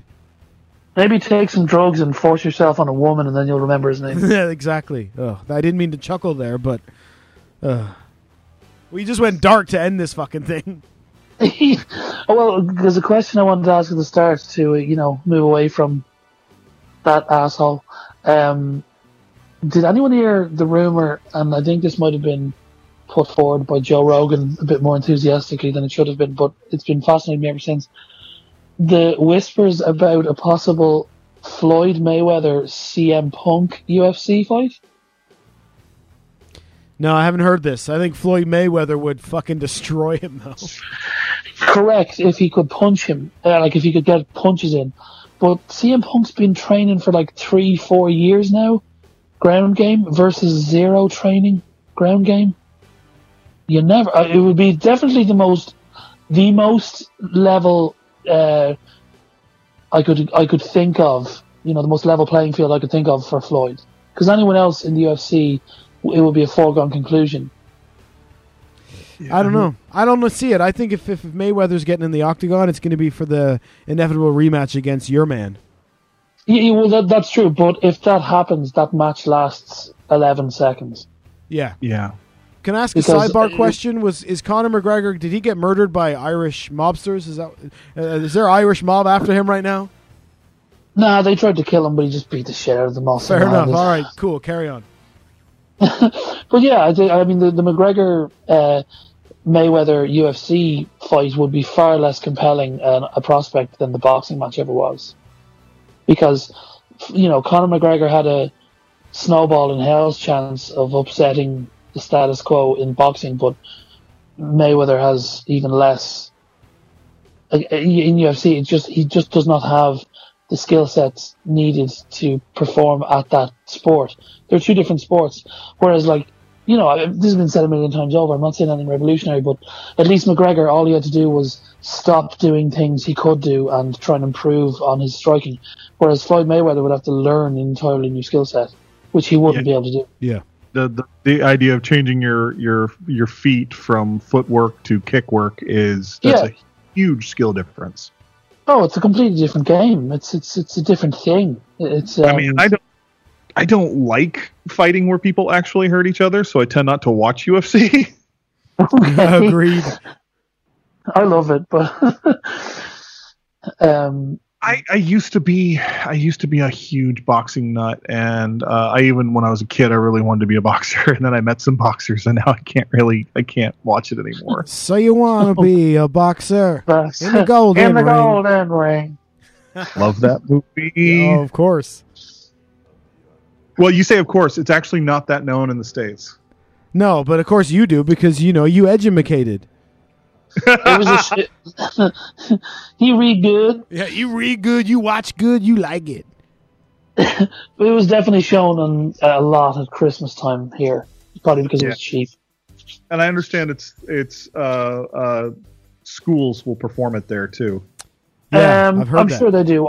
I never did, but yeah, I can imagine it'd be perfect for it. For those who don't know, Bugsy Malone is the film we're speaking of. And it's like a kid's retelling of Bugsy. With music by Paul Williams. Paul Williams, yes. The weirdest looking songsmith there ever was. Oh, but he's so good. He's amazing. He's amazing, but he looks like a hobbit. He looks like a hobbit a hobbit David Bowie. That's what he looks like. That's a description. Yeah, actually, it's not bad at all. Why he could write all that great Muppet music, because he's only one stage away. That's true. It's not wrestling related, but maybe we can finish with this fucking bugbear I have, if you boys don't mind. What's all this Finnish bullshit? We're just getting warmed up. No, this is in the old days where Smart Marks went 3.5 hours, man. God damn it. With me standing at a fucking bus stop and people calling the police on me. And Fitzy in my earphone going, "Are you getting arrested right now?" Dude, leave me on the phone. I want to hear what happens. True story. It wasn't, dude, get out of there. Are you okay? It was, dude, leave me on the line so I can listen. I want to hear them beat you up. To visit here, that shit's legal. Exactly. But the Muppets are coming to the UK to do 2 live shows at the O2. I looked at tickets, and in order to get tickets in seats that are good, because let's be honest, it's a fucking 20,000-30,000 seat venue, okay? And you're going to see the Muppets. Not the tallest. Right. You don't want to sit in the nosebleeds, right? Otherwise, you're just going to be watching it on a screen. So I went for kind of floor seats, relatively close. Now, obviously, we live in Wales, near Cardiff, not London. But for us to travel to London with travel, a hotel, and tickets to this show, we would spend almost as much as we spent to spend my birthday at Disneyland in Paris. And so presumably you're going to both shows. No, we ain't going to neither, because I was like, I love the Muppets, but I don't love the Muppets that much. I'll just watch my DVDs at home. I'll just put my DVDs down. That's right. So tickets were going to be upwards of £300-400 for the 2 of us. You got travel, hotels. Oh man, I love me some Muppets, but damn. I gotta say, I wouldn't even be that interested. I'm not into modern Muppets. I can't listen to Kermit when it's not Jim. I know that hurts, but this is going to be the odd opinion, but I like that recent show they did. The sort of behind the scenes one, I know of it. I didn't see any of it. Yeah, I didn't have TV at the time, so I didn't watch it. I will tell you, I had many conversations before that Muppet movie came out with Jason Segel, The Muppets, and I was the guy all throughout before it came out going, give it a shot. And a certain friend of mine who's also Irish, who can remain nameless, was like, it's gonna be shit. And I was like, dude, you always say everything is shit, so don't call it shit right away. And then we saw the movie and I was like, okay, that was shit. Here's the thing, when it first came out, I watched it and I enjoyed it, and I maybe watched it a couple more times whilst drunk, enjoyed it still, but it's completely left my brain, and I never want to watch it again. It just I think it was fun at the time, and because there were Muppets in it, it made me excited to watch a full movie with Muppets in it.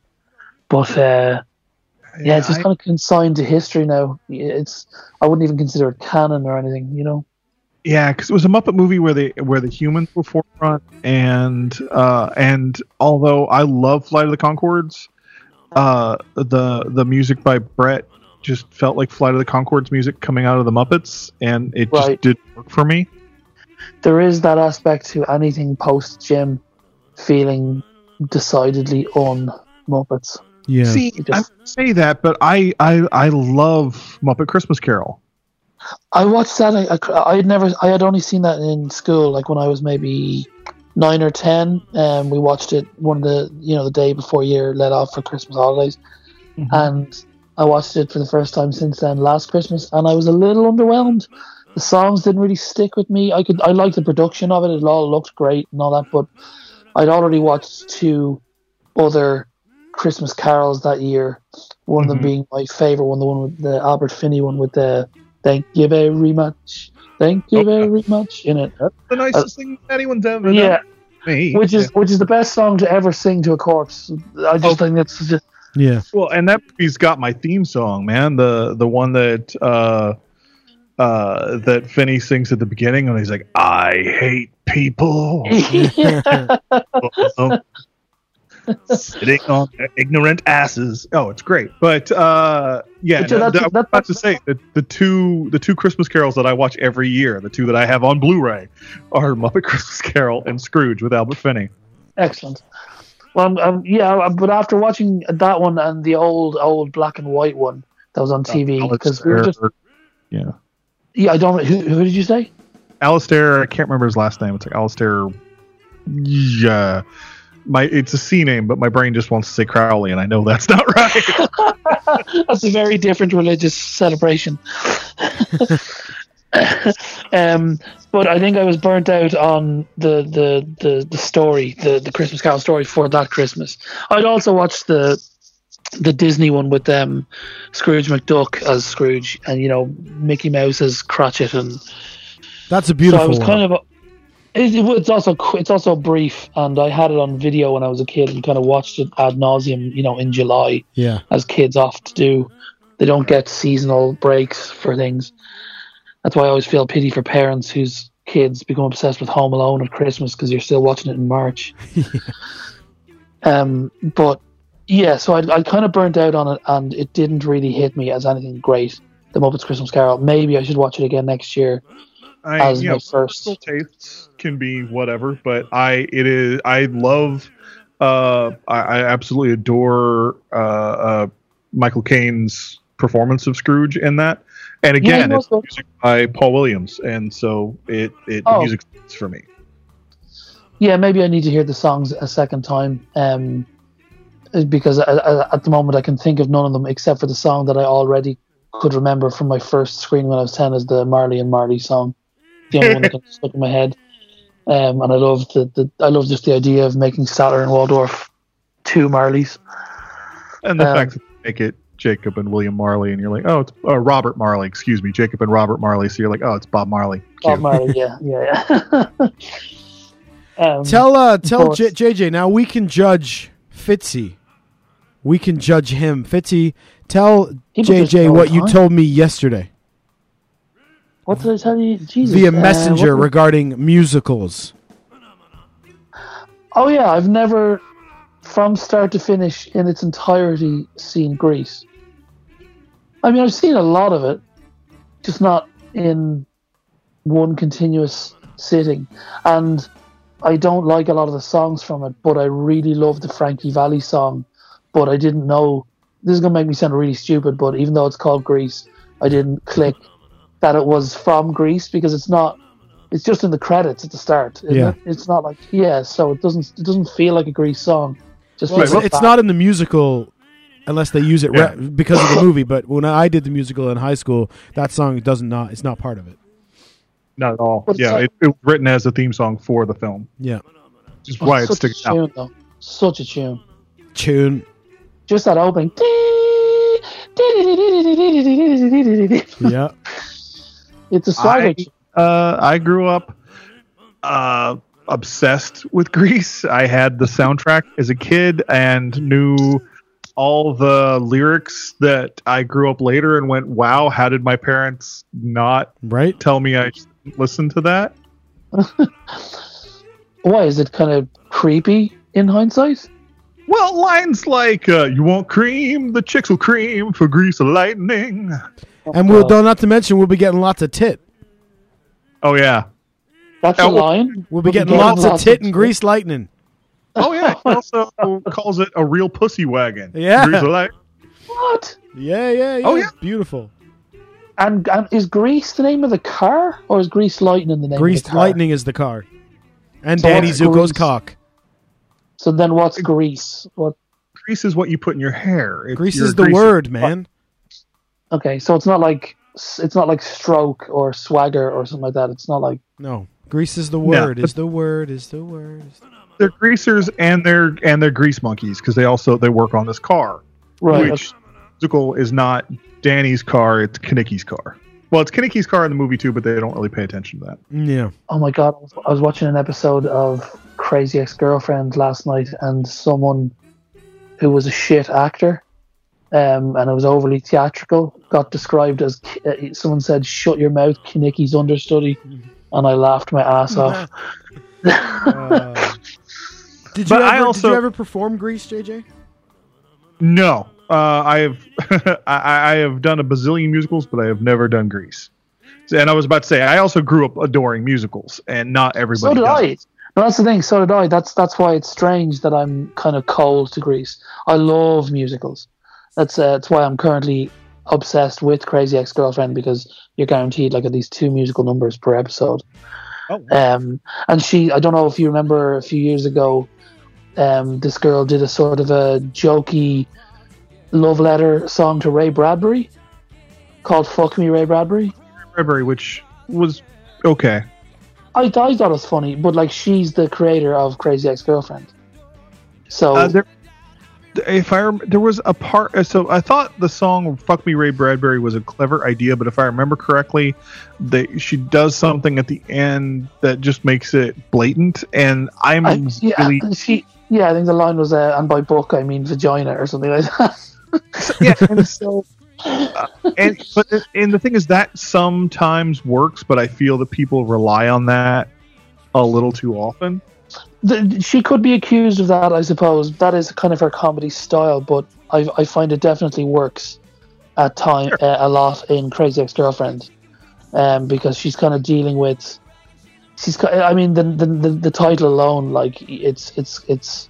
You could argue that it's a problematic title, but she's kind of subverting the whole notion of women who are, driven crazy by men and all they care about is obsessing over men and stuff. And she's kind of, in a fun way, subverting that whole trope throughout the show. So it works for that kind of subject matter.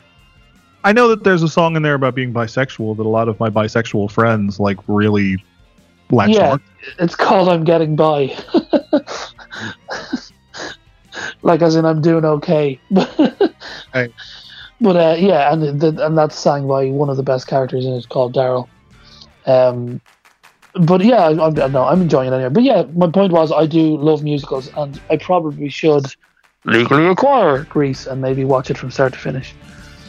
But we all have musicals that we all have stories or whatever that everybody else likes that we don't. So it's entirely possible that one might not work for you. There are definitely musicals out there that I feel are too showy.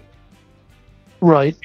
I always feel that the songs need to kind of flow from the story. Otherwise, a musical becomes here we are telling a story, and then we're going to stop for a song. Disney movies fall in that. Like This Is What I Want song, which is always the second track in a Disney movie. Like Meet Heroine, she sings about her longing for a better life, kind of thing. Right. Or if I go for a musical that I know that you like, but whereas the music in Book of Mormon just flows. Oh, absolutely. And I can really hear Frozen in Book of Mormon and vice versa. You can really hear I can't think of the guy's name, but you can really hear his songwriting influence in both of them. Right. Well, are you familiar with Avenue Q at all? I saw Avenue Q once when it came to Dublin, so I'm not massively familiar, but I did enjoy it immensely when I saw it. They did Avenue Q as well. It's him and Oh, I know. Yeah, that's how they met. Trey and Matt kind of asked to go for beers with him after they went to see it once at Broadway, and that's kind of how they met and started working on Book of Mormon together.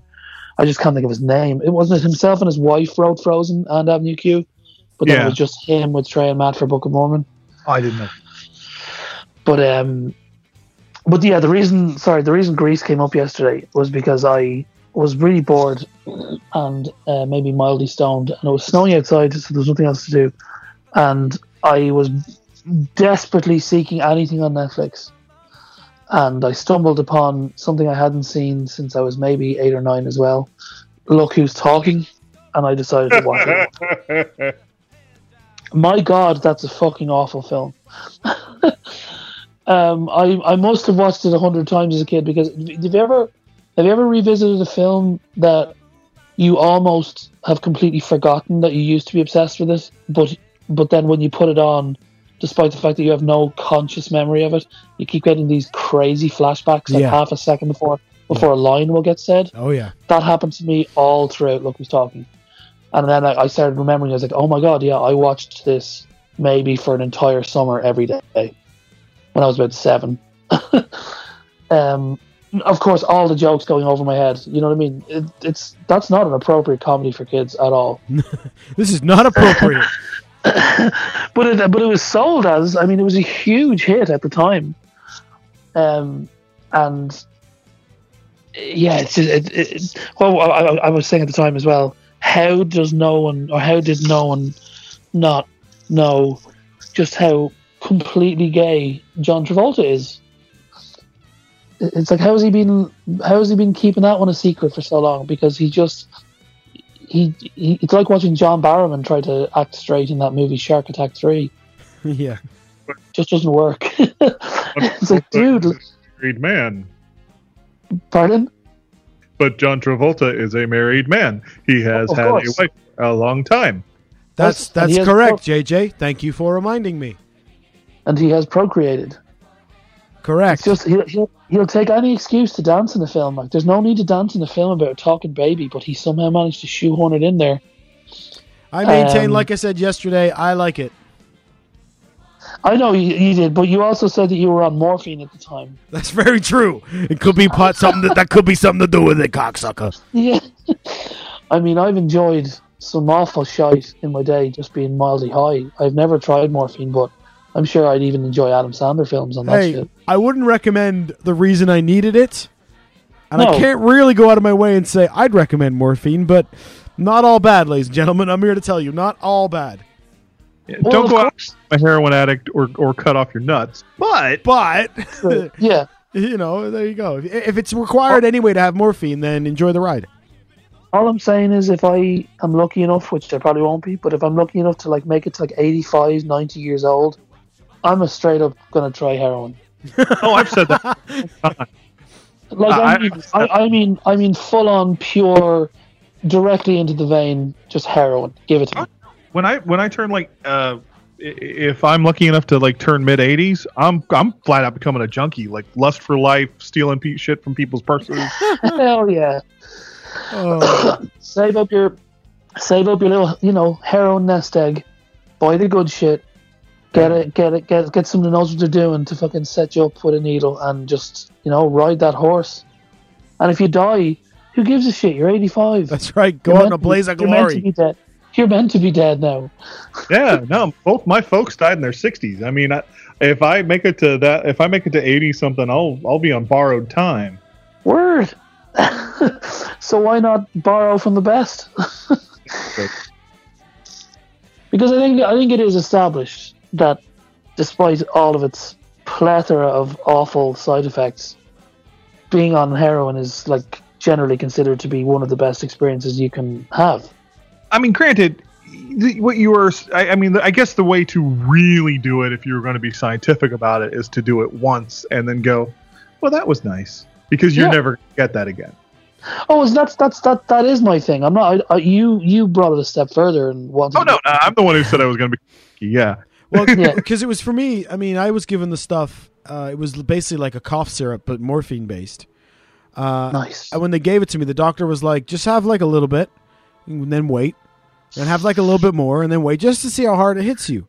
And of course, I'm at home and I'm like, "I ain't scared of shit." So I take a good old swig, right? And I'm like, "This ain't doing shit." And this all stemmed from, he said, "Well, how often are you in pain?" And I was like, "I'm not in pain when I'm sleeping. Is that good?" And he said, "So all the time?" And I'm like, "Literally all the time." And he's like, "All right, we'll try this shit." So anyway, the first night I try it. Next thing you know, I'm dribbling on myself. And I am higher than Jesus on the space shuttle, baby. God damn. And I can remember Rachel going, "Are you all right?" And I'm like, or Rachel saying, "Does it hurt? How does it feel now?" And I'm like, "Does what hurt?"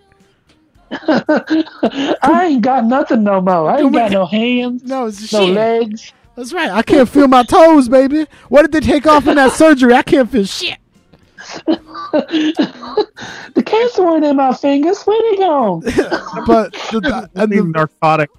Oh, sorry. Yeah, I was just going to say I guess the good part of all that was the fact that it was prescribed to me by a cancer specialist in a very unique situation, therefore not something that's ever going to be accessible to me again.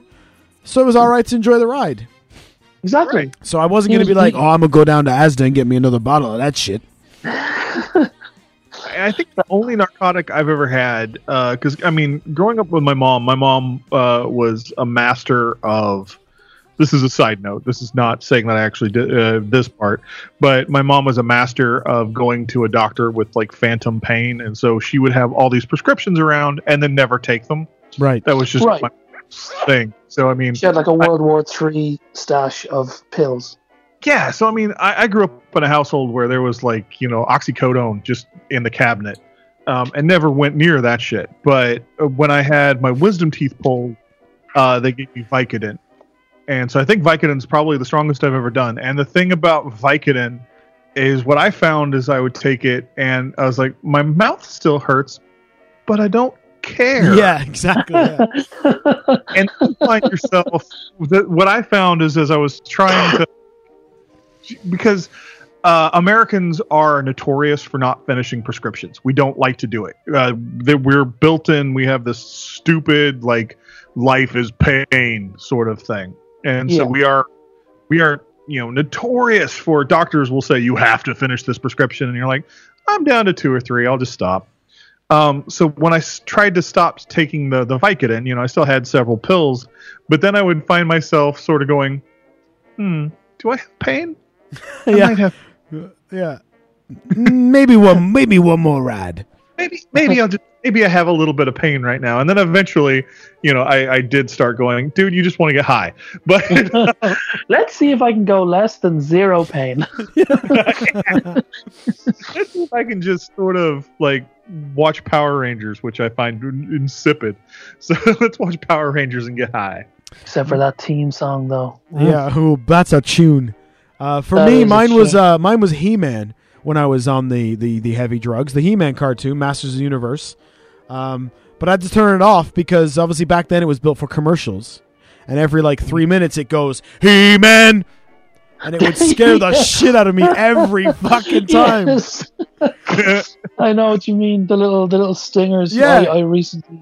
I recently went back and watched the first like 10 episodes of He-Man and She-Ra, and it's every fucking 4 minutes. Yeah, and it's loud. It's so much louder than the rest of the show. So I'd get a nice level. My eyes are closed because you don't need to look at Masters of the Universe. You can just listen. And then He-Man. She-Ra wasn't as bad, so I ended up watching more She-Ra because hers wasn't as loud. My worst was, again, with the American pain drugs. I mean, I've heard of Vicodin and I've heard of oxycodone. I know that's a morphine-based thing, but if there are similar things over here, I think we have different names for them because I've never heard of anyone on this side of the pond with those drugs.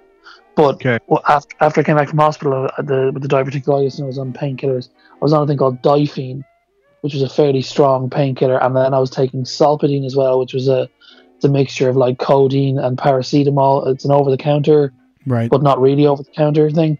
Plus, I just got a new vape, and I was told that weed really helped with pain killing. So I was extremely inebriated one afternoon, maybe a day or two after coming out from the hospital, and I decided to watch. Have either of you seen Arrival? Yes. Yeah. Have you seen it, JJ? Okay, well, anyone else who hasn't seen it, spoiler alert, because I can't tell the story without ruining the ending. But I watched it really high, really enjoyed it, but was so incapable of following the plot that I thought that she had a second daughter at the end of the movie. I thought she'd learned her lessons from her dead daughter and then decided to have a second daughter. And it wasn't until the next day that Ian kind of gingerly suggested that maybe I should watch it again sober. And then I watched it because I thought it was incredible the first time. I was like, this is one of the best sci-fis I've ever seen. And that was without even understanding the basic concept of the film. The second time was even better. I was like, oh, that's what happened. Oh, I get it now. Shit. Yeah, I mean, that was clever. You mentioned the vape and like positive health elements. I mean, for myself personally, the first round of chemo that I had was the only time that I was like, nah, I give up. This is too hard. I'm not going to be able to fight this. This is awful. But that was because I still had a 7-inch cut across my midsection where they had taken my testicle. So I was in agony and too afraid to cough or sputter or sneeze or anything because it was agonizing. By the time that wore off and I was able to get back on the green, the Mary J, the oregano, as JJ and I lovingly call it, honestly, within like 2 days, it was like much better to the point that doctors at the hospital were saying, oh, you're looking vastly improved.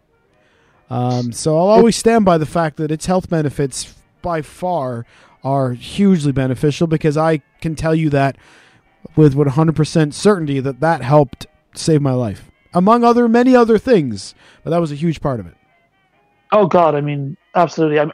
My condition was never as serious as yours. The reason I ended up in hospital is because the diverticulitis was misdiagnosed as food poisoning for the first 2 weeks. So it kind of continued unfettered for the first fortnight. Yeah. It wasn't until I was out with work colleagues for someone's leaving due, and I knew there was something very wrong, but I didn't want to leave early because I didn't want to be that asshole. Like, where you get the dirty looks for leaving a kind of goodbye due early. Story of and my then life. I nearly collapsed in the bathroom in the pub, and then I was like, I think I gotta go home. Yeah. But yeah, no doubt the fucking weed helped with my recovery. Yeah. Like it was the best painkiller. It was the only thing that made me able to eat anything. Oh yeah, that's where I was going to go next. Was I hadn't eaten in probably more than a few bites in like 3-4 days. I was losing weight every day. They were wearing me every day, going, any more of this and we're going to put you on a fucking feeding tube. You get back in there and all of a sudden I'm eating Skittles, I'm eating Monster Munch, I'm eating chocolate bars. I'm like, yo, Rachel, go get me a milkshake, baby. It's a much different situation, but I mean, because I'm in a situation now where I have a moderately government-based job and I get randoms. So, although I live someplace where it's legal, you might have to randomly pee in a tube, though. Yeah, it's not legal for me, so I've said goodbye to it. But when I first got my CPAP machine, because I have really bad sleep apnea, and it is. Oh, I have one too, all because of you. Oh, you did get one. How's that working? I did. Yeah, well, I don't fall asleep anymore. It's amazing, isn't it? It's so good. Yeah, I can read again. I don't fall asleep. Oh my God! It is completely changed. It's changed my life and that kind of stuff. I can watch a movie all the way through. And I was going to say I could watch a movie in one sitting. That's a fucking thing I forgot I could do. Me too. Now is this sorry? Is that because the machine allows you both to sleep better, so it's easier to stay awake? Am I being? So what happens when you? Yeah, because when you have sleep apnea, what happens is that your airways close when you sleep, so you can't breathe. So it does two things. First of all, you don't go into deep sleep, and also carbon dioxide levels build up in your blood. So when you wake up, not only have you not had good rest, but the oxygen levels in your blood are so low that you're not carrying nutrients to your body. So you're sleep deprived and you're oxygen deprived. So it's almost impossible to stay awake for any period of time. Yeah. So I had a conversation about 2 years ago where I had just gotten mine and it did wonders for me. And he was talking about having troubles staying awake. And I was like, dude, get a sleep test. It's amazing. So I'm so happy to hear you did that. And it was all because of you. I think it was the last time we spoke. We were recording an episode of Mars Needs, maybe. Yeah. And you just mentioned it out of the blue that you'd gotten a sleep study. And I think your exact words were something like, us big folk, we have enough problems on our hands without making us sleep. Another one of our problems to deal with. So for that, I think like a week or two later, I rang up my local sleep clinic and the whole ball rolled. I went on a sleep study. I ended up looking like Tetsuo the Iron Man. Oh yeah. One of the nights, and then it's been great ever since. Again, another thing that it does is you were saying the sleep deprivation, the oxygen deprivation.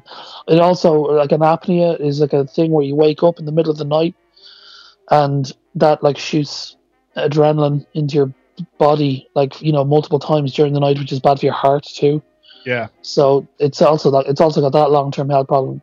And basically what it does is, for anyone who doesn't know, it blows air down your throat, which acts like a sort of an air splint, so that the walls of your throat never close. They're constantly open and able to receive. Like, it's not oxygen or anything, it's just air from the room. Right. And then you breathe as normal. And because of that, then you have a constant flow of oxygen all night. You go into deep sleep. You get a proper restorative sleep. Yeah, and so there, again, if you're a larger person, your chances of heart disease are high enough anyway, and that does and so taking away one of those chances is amazing. And it also, snoring is not a sign of sleep apnea, but it can be a symptom. And if you are someone who snores, a CPAP machine also has the benefit of you don't snore anymore. It's kind of amazing. Yeah, it is. I'm a silent sleeper now. And I know both me and you were not silent sleepers. Oh, so you and Eric can room sometime. Yeah. I mean, Fitzy, I slept in another room from you, motherfucker. I slept next door the one time. I could still hear your ass. Right. And I when I first got my machine, like the night before, I knew I was getting the next day. I had Elizabeth record me because I'd never heard me snoring before, and it was such a completely different sound than because I expected the stereotypical, like, but it was more of like this sort of weird gasping. Oh yeah, I've slept in the same hotel room as you. It's like you were fighting for breath. Yeah, and then you go, and then your lips do this sort of, you relax. So you didn't do the noise I just did because my lips I was laughing, but you do this like, and I would have an apnea, which is an event of not breathing. I would have them 99 times an hour.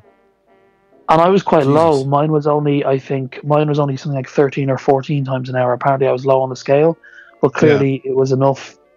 I think mine was an accumulated, over 15 years of maybe having it undiagnosed, and that's why my sleepiness became worse over the years, because there is this, I can't remember the full medical term for it, but like basically the long-term sleep deprivation, like that won't just be solved by one good night's sleep. You need, because it's accumulated over months, you need to repair the damage over months with good sleeps. But yeah, I mean, it's changed my life. It's only slightly a pain if I have to go somewhere, that is my own home. But I think since I got it in November 16 in the end. And that I think we were talking in January or February of 16. So that's how long it took for me to get the first sleep clinic and then the second sleep clinic with a machine. The first one, they don't give you a machine. They want to just read your sleeping patterns. And then the second one, they put a machine on you. And then I had to organize. Pardon? Mine was all one night. I slept half the night until you sleep until if they decide you don't need one, they don't put you on a machine. But obviously, I fell asleep and they're like, "Oh God!" The building's about to collapse. But no, mine was over 2 nights. Thank God I had private health insurance at the time, which I don't have now. Otherwise, it would have taken me a lot longer, and it would have cost an awful lot more. And then I had to get some government forms filled out, and eventually I got my CPAP machine. Fucking lifesaver. I've maybe slept without it maximum of 10 times since I got it. I've slept without mine once. They've all been accidental. Like if I came home really shit-faced and was watching something and kind of kept saying, "I'll put it on in a minute," and then I just fell asleep by accident kind of thing. Right. Yeah. No. There was a building down the street from my apartment that exploded, and because I remember you telling me about that actually. I remember you seeing it on Facebook. There was a gas leak. They wouldn't let us in for anything other than to get our cat and get out. So I wasn't able to get my apnea machine that night. And I woke up that night with like this sore throat because I was like, "Oh man, I've forgotten how to snore." But so that was an unintentional sort of like anybody out there. If you have trouble staying awake for any, that's one of the main things that you'll notice is if you're one of those people that can't stay awake for reading or watching a film or something, get a sleep study. It's really important. Yeah. But I brought it up because the more important thing, it was before you, because, in the short term, it's great to be able to stay awake and that, but it's more important for your long-term health benefits because of what the damage that you're doing to your body by not sleeping goes far beyond just falling asleep in the middle of Lucky's talking. But I mean, to finish what I mean is to finish on that thought was anything like that. If you're not sleeping properly, if your tummy doesn't feel right, or if your testicle swells to the size of a tennis ball, go see a doctor, right, boys? Check that shit. Exactly. But what I was, but just to finish when I first got my apnea mask, so you wear this mask that blows air. There are different kinds. You can have them where they kind of go like right over your nostrils. You can have them where they go over your whole face. The whole face. What do you have? I have what they call a cushion, which is the kind that just kind of goes right under your nose and up your nostrils. Wow, because I started with only nostrils, but my nose is too blocked too often for that to be a nightly possibility, so I had to go full Top Gun. Yeah, I had the full Top Gun, but it